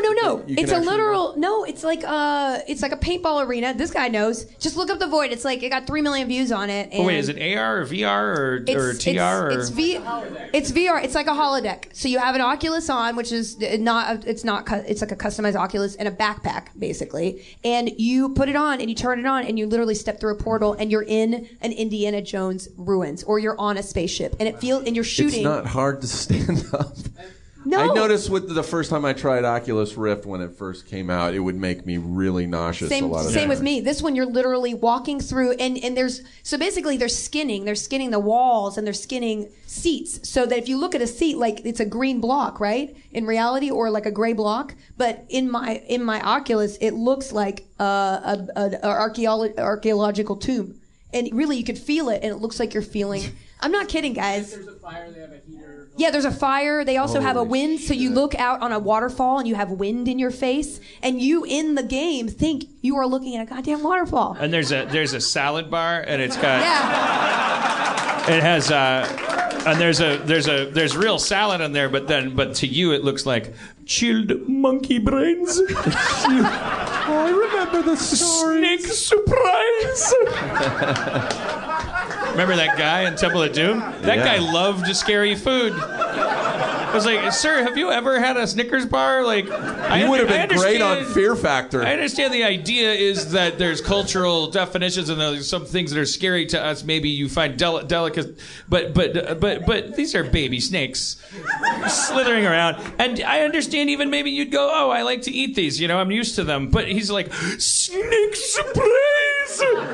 He's like chilled monkey brains. I'm like, I feel like you're protesting. So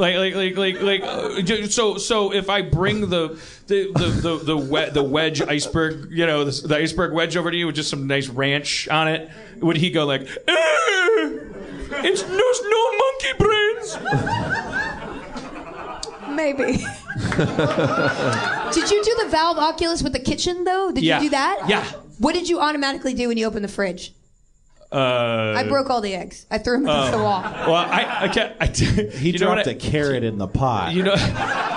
Well, I also. That's all he did. I also and everybody under 18, like, plug your ears, not for what you think, but I just want to share something with my generation buddy. I within 3 minutes, I was trying to slit my throat with the knife. Wow. I was like. To see if you could do it? Yeah, I was just like, well, that's a real knife, but it's not slitting my throat.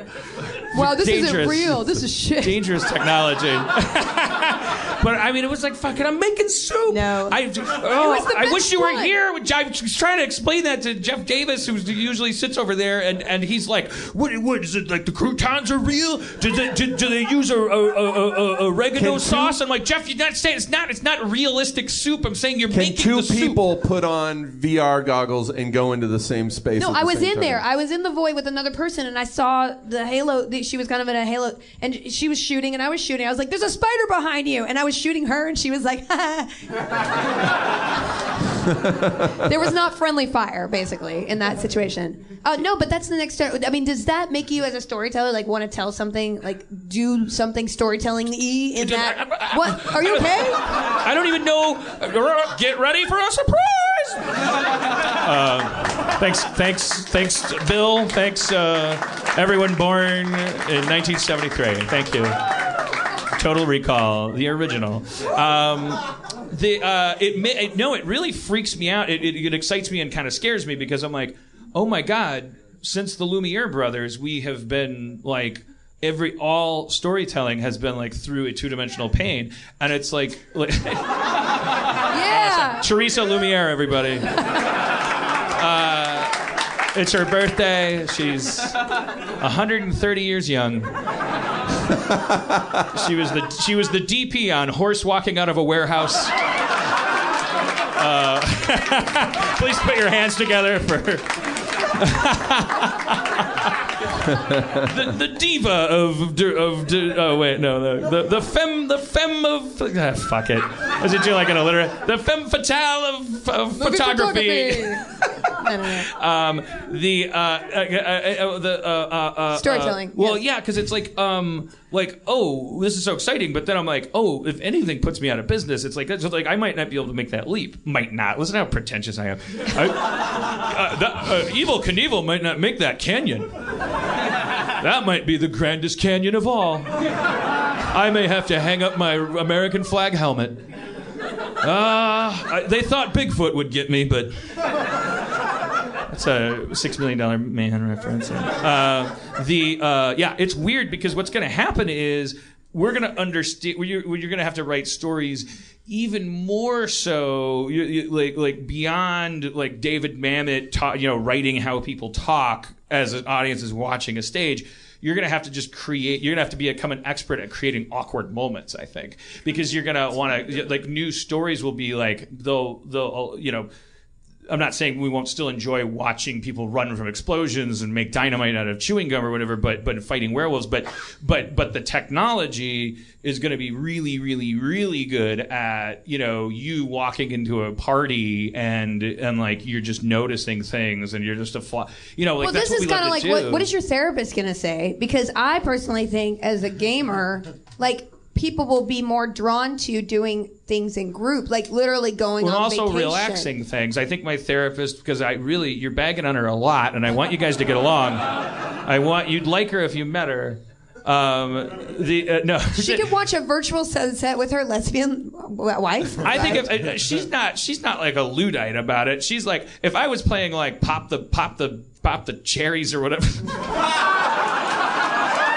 Pop, like make pop the cherry.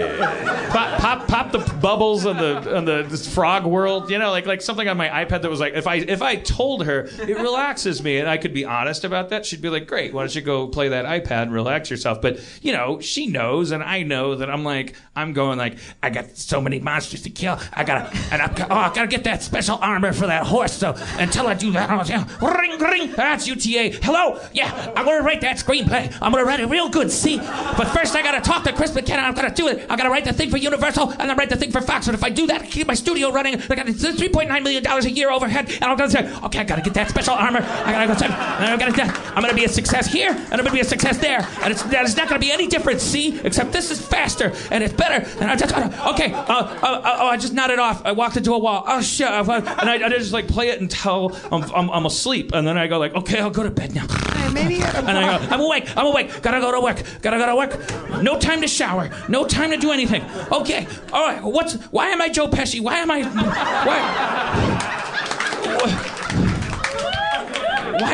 am I this little tiny, like methed out Jewish producer? I want a dame in every picture, see? But you're not allowed to smoke cigars anymore, so I'm vaping and it's not working. There's a lot of vaping in my car, see? I want a movie about vaping. I see a 6-picture deal. I see Hasselhoff. I see Ringo Starr. I see Bethlehem. Why do I see Bethlehem? I'm fucked up, guys. Wow. Don't applaud. That was a written character. Don't applaud it. I wrote that 3 weeks ago. I'm doing a one-man show. What's it called? Billy Crystal colon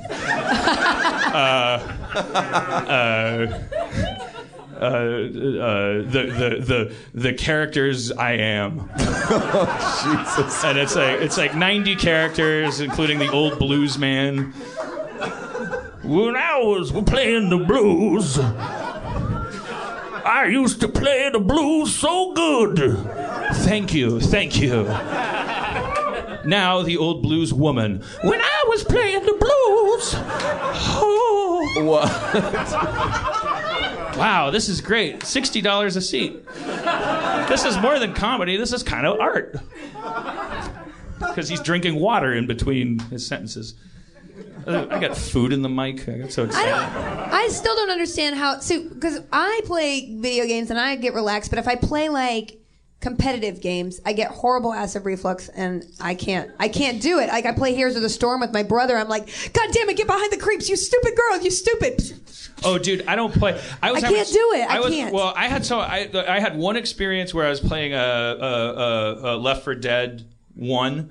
That was scary. And I just accidentally stumbled into like this group of like, I didn't ask because I was middle-aged and it would have been weird to ask this no matter what. But it was like I got the sense that I stumbled into a group of younger guys that knew each other from high school and that were either gay or bi or something, because they just like they weren't calling me faggot every 5 seconds is one thing that I was like, I think these guys are gay. Yeah. Must be. Because they're not fucking calling me a faggot and the N-word. They call you the N-word? Oh, all the time. I'm like, I do not have that honor, sir. I shot you again. God damn it. And you're trying to argue with them. Like the guys are like, fuck you, I shot you again. And they're like, here's the thing. And they're like, shut up, faggot. And I'm like, nice one. And they're like, oh, nice one. And I'm like, fuck you.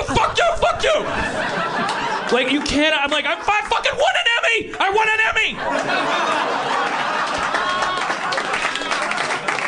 I won an Emmy. Was it a faggot Emmy? Faggot. No. Best music and lyrics. So it was. I beat the Muppets. Look it up. It was the best. We get it. You won an Emmy. Oh, so good.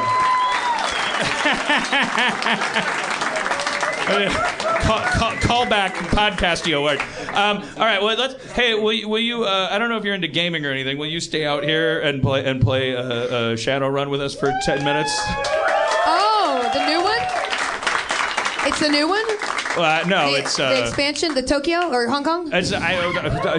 Look, we get it. You play Shadowrun. I'm actually in the game. We've been. Well, you're talking about like the Shadowrun electronic. Yeah, stuff, the like, actual the video game. We play like we're playing. Oh, that's like, cool. Yeah. Sure. Analog. I produce a show where we do D&D live on Twitch called Critical Role, it's because I played a campaign for three years just for fun. For my old improv group, and I played a high charisma, very low intelligence sorceress who would just be like, fireball, I don't care. I don't care you're standing there. I needed a fireball. I got 3 mobs. You're dead. I think I've worked for you at NBC. That sounded like so many conference calls. I'm like, is Demorge here? Demorge, you back there? You want to?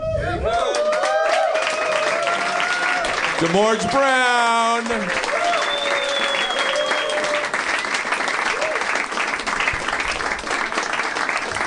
Hello. I know. Is that enough people? I could never figure this out. I think so. But you always say it that way, and then that makes it sound like there could. I don't know. Need What? more. There's enough people. Need somebody, I'll do it. See, that's exactly what we need. All right. Well, who said that? Come on up, exuberant man. Whoa, boldness. Taking the hard way up. Yeah. My dog chewed on my glasses. What's your name, sir? My name is Dewey. Dewey. You look like a Dewey. Thank you. I was named You're after welcome. John Candy's character in Stripes when I was Dewey a 2-month-old Oxberger. baby. Oh wow. Shit. Wow. A kid named after a character in a movie I saw when I was 20. I'm going to just dig a hole, lay down, and hand you the shovel because my back will hurt from digging the hole. Remember when Steve Martin was hosting the Oscars? I like talking to the young creatives of today because it reminds me of my death. Well, welcome, Dewey. Thanks for coming up. It's not like you're doing it as a favor. You shouted out, "I want to be up there." You're welcome, Dewey, is what I should have said. I have very little self-control. I've noticed. Have you actually played Shadowrun before, Dewey? Oh, not in my life. Well, you're unqualified. Get off the stage. No, I have no authority here. Hey, the Dewey, kitchen's stay. behind the camera. Wild You. Be a wild card.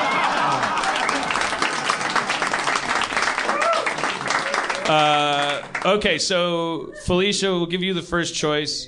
You could be the character my wife usually plays, who's like the face man. God damn it, I can never get these names straight.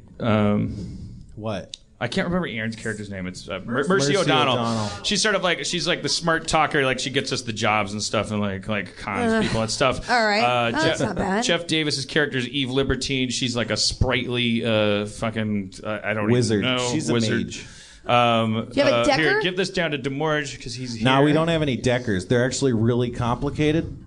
So not like that, but so none of these guys actually know how to play Shadowrun. So and then there's like a very mob, disappointing. a mob doctor named Dr. Friend. I don't want to be the doctor. Okay. I'll be Mercy O'Donnell, the face man, or the face lady, or I'll be the face lady. Okay. That sound. I like having a lot of skills where I talk my way through things. Okay, so and then what do you want to be, the doctor? Or well just we'll have hand that down to Steve Agee. All right. And then hand this down to Dewey. Dewey, you're going to be Dr. Friend. Doctor. All right. All right. You know how to play Shadowrun? The contractual timer. You're learning? Okay. As we go. Yeah. Shit, man. So, yeah, I mean, it's... we never know what's going on. I don't remember what we did last time. We're always this drunk when we start playing. There's like a drawing from Rick and Morty here. Look at that. Is this where it happens? Yeah. Yeah. So we don't have any musical cue, I'd assume, right? Oh. That's fine. Don't worry. Oh, shit. I just want to confirm All right, verbally. I'll give you a little something. I mean, wow. My phone just turned blue.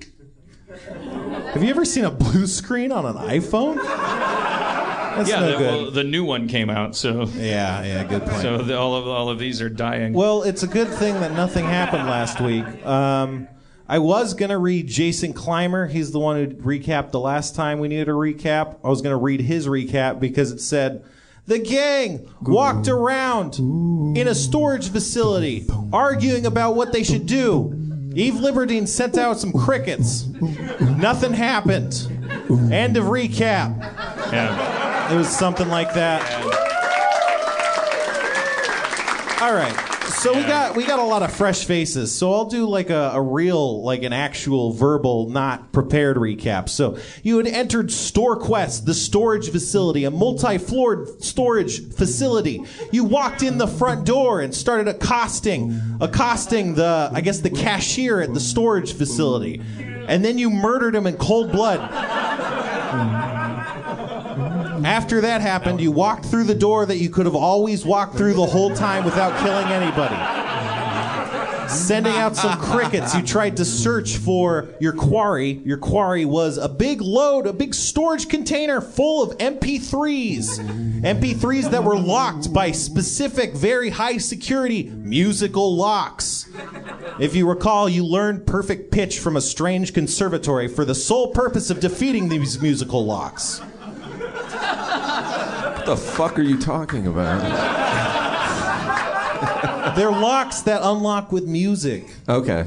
Well, yeah, it's pretty straightforward. Okay, that's it. That's all that happened. You guys were arguing. You're standing there on the floor. There's a dead guy in the other room. There's cameras everywhere. You don't know, yeah. You were just talking to Hack Eye. He was on the phone. Yeah. Hat guy or hack eye? Hack Eye. It's like Hawkeye, but hacking. Okay, It's gotcha. a bad joke. Yeah, hey, Hack Eye, are you? I think what the conversation we were having is, were you able to parse any information to give us more, zero in on the? No, I mean I told you that there's none of that information available. There's nothing like that. I mean, you're looking for a vault that's locked with I don't know what you're saying, man. You're looking through a vault. You're looking for a vault that's locked with musical locks, right? Are musical locks maybe different than other locks? Let me look this shit up. I've literally never heard of a musical lock in all of my Shadowrunning days, but I will look it up and get back to you. Okay, I'll just walk around, look at all the locks. All right. You do that.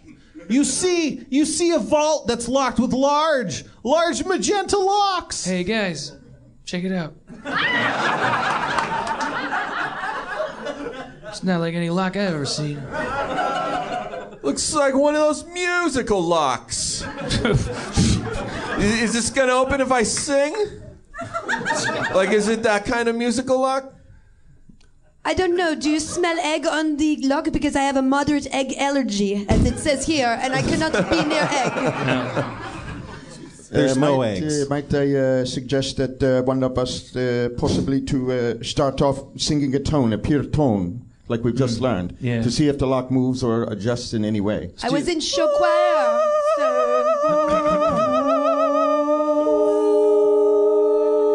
Ice cream.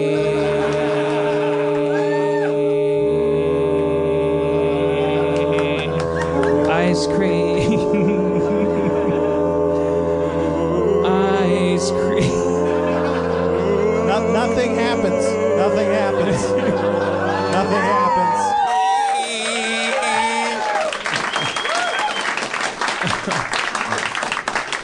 happens. Whether it works or not, that was a beautiful song. I'm going to look at this lock with my image magnification monocle. I have a spy monocle. You do. It reveals several details about the lock's construction. Holy shit. One, the lock's casing is made just of regular ass plastic. And two, on the back of the lock is engraved there's a very specific set of words, almost like a sentence or a message. The words, they say, Frankie Franks, album 1, track 2. Oh, Frankie Frank's album 1, track 2. We got to find that album and that track. We already have it. Yeah, the cricket brought it back. The cricket brought it back. Wait, the cricket brought back an MP3? Yeah. Well, let's play that shit. All right, I'll put it. Somebody put it in their player.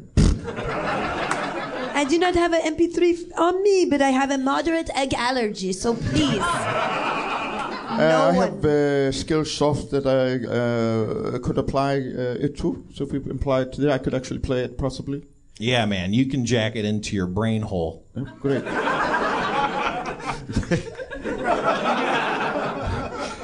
It was Saturday night, and you were standing by the window. It's very beautiful. I said, I love that look. The lock snaps open.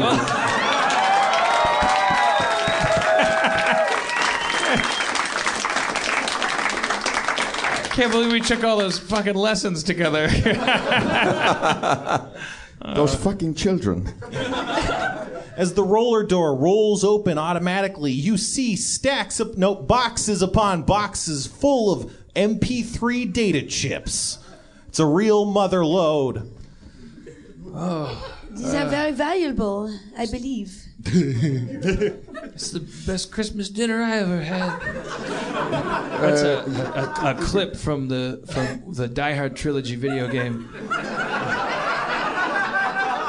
On the first PlayStation. Was that the arcade game where you were like fighting? Yeah, well, there was 3 Die Hard games. One was like Crazy Taxi. One of them, you're just running around like a top-down third-person thing. I loved that one. And when you'd find health ups, he'd say random things. One of them being, "It's the best Christmas dinner I ever had." And then when he got hit, sometimes he'd go, "All things being considered, I'd rather be in Philadelphia."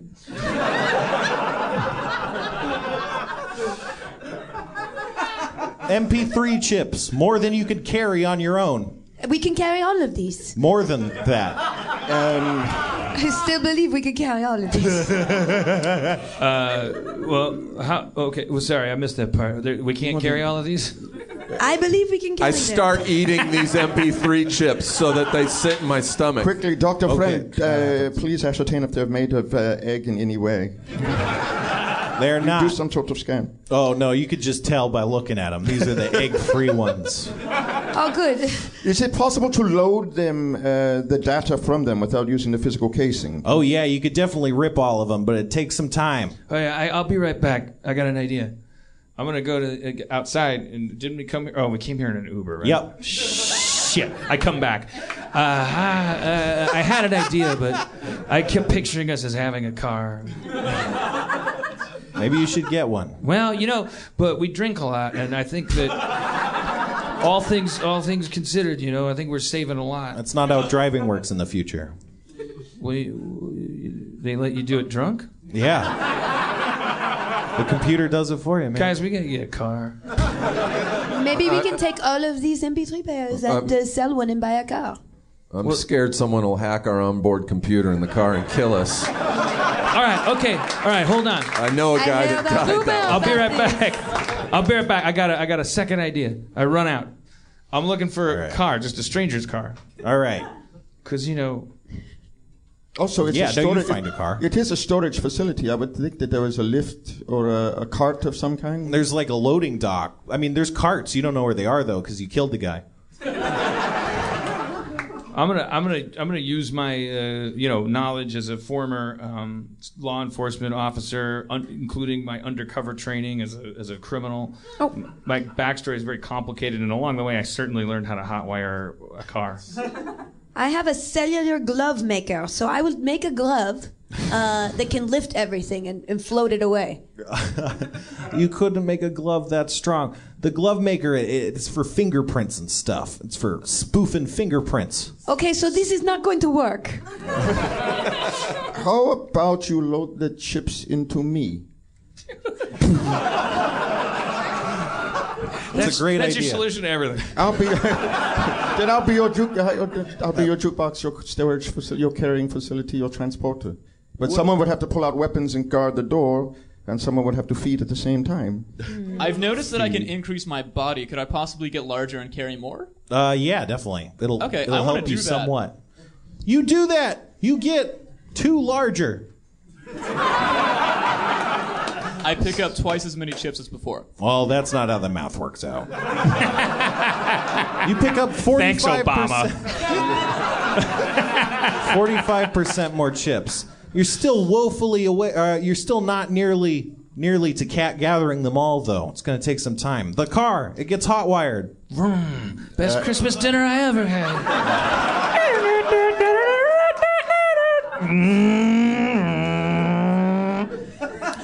Where are you going? Just getting a handle. I don't know. Where am I? You're outside the place. I'm gonna drive through the doors and up to the storage unit. All right. Okay. But I'm gonna flip a bitch. Is that still a phrase? Yeah. And then I'm gonna back in through the doors. So I'm pulling up. So it's like, from their point of view, I said I'll be right back. After that first fuck up, which was a little embarrassing. Over time they'll forget it though, because the second time I said, now I got a different idea, and I left, and then. And I came through. It's kind of cool. Yeah, your car smashes through the loading dock. It arrives. It pulls to a stop right outside the thing. You guys call a car guy? No, we didn't. But awesome. I hate it when he's suave. He's not French. He's gonna be suave. I have a. Open the trunk. Let's start shoveling this shit in. And I would like to use my adrenaline boost to help both in strength and in velocity as I move these faster and faster and faster.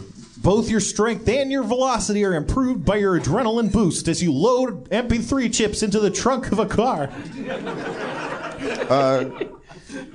Soon all the chips are loaded in the car. Excellent. I did nothing. It was great.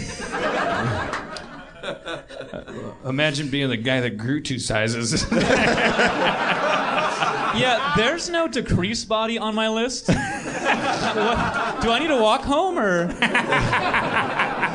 Hop on the roof, dude. You can disperse it if you want. All right. I want?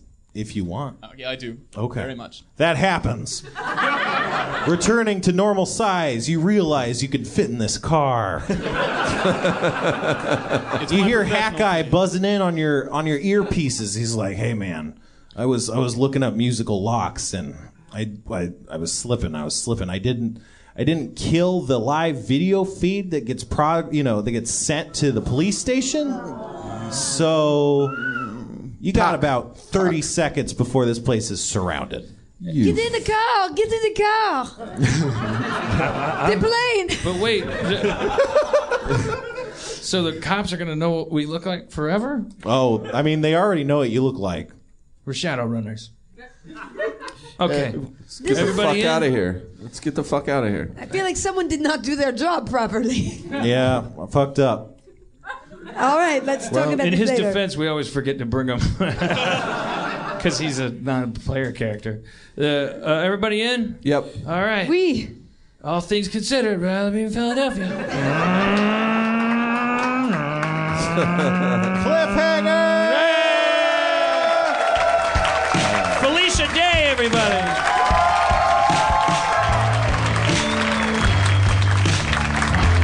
You know her. You've doxed her. Get her book. You're Never Weird on the Internet. Almost.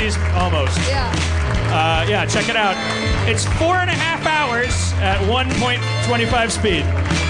George Brown, Dewey Newcomb, Steve Agee, Dan Harmon, Justin Marshall, our Feral Audio producer, Sack, the audio maniac, Chris Baruch on the camera manning, Kevin Day, Felicia's cousin, who's met him I think 5 times in his life, who is responsible for making the streaming stuff happen. Thank you, Kevin, and who probably was our connection to Felicia. Yeah, thank you guys so much. We'll see you next week.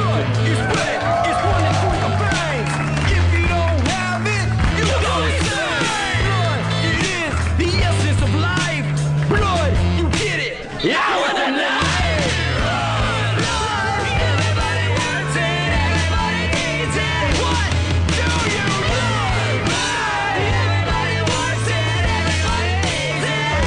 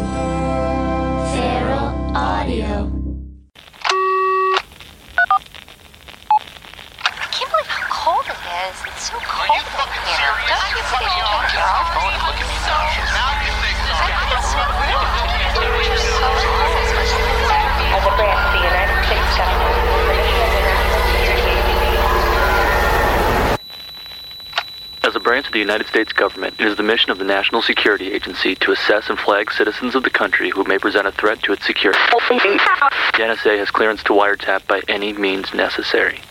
Tapped. Incidental recordings of private conversations from the files of the NSA. Now on feralaudio.com. Hello, beautiful. I'm Amy Errett, founder of Madison Reed, a hair color company I named after my daughter. One of the things I value most in life is time. Time to spend with my daughter, time to spend with family, and the time I put into my company that's reinventing the way women color their hair.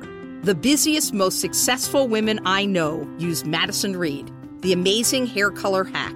In under an hour and for less than $25, Madison Reed delivers gorgeous, shiny, multi-dimensional, healthy-looking hair with an ammonia-free formula. You'll look like you just came from a salon, but the reality is you have more me time to do what you love.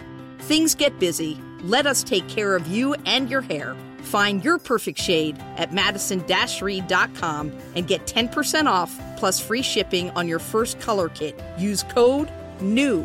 That's code NEW. Try it. Love it. That's the beauty of Madison Reed.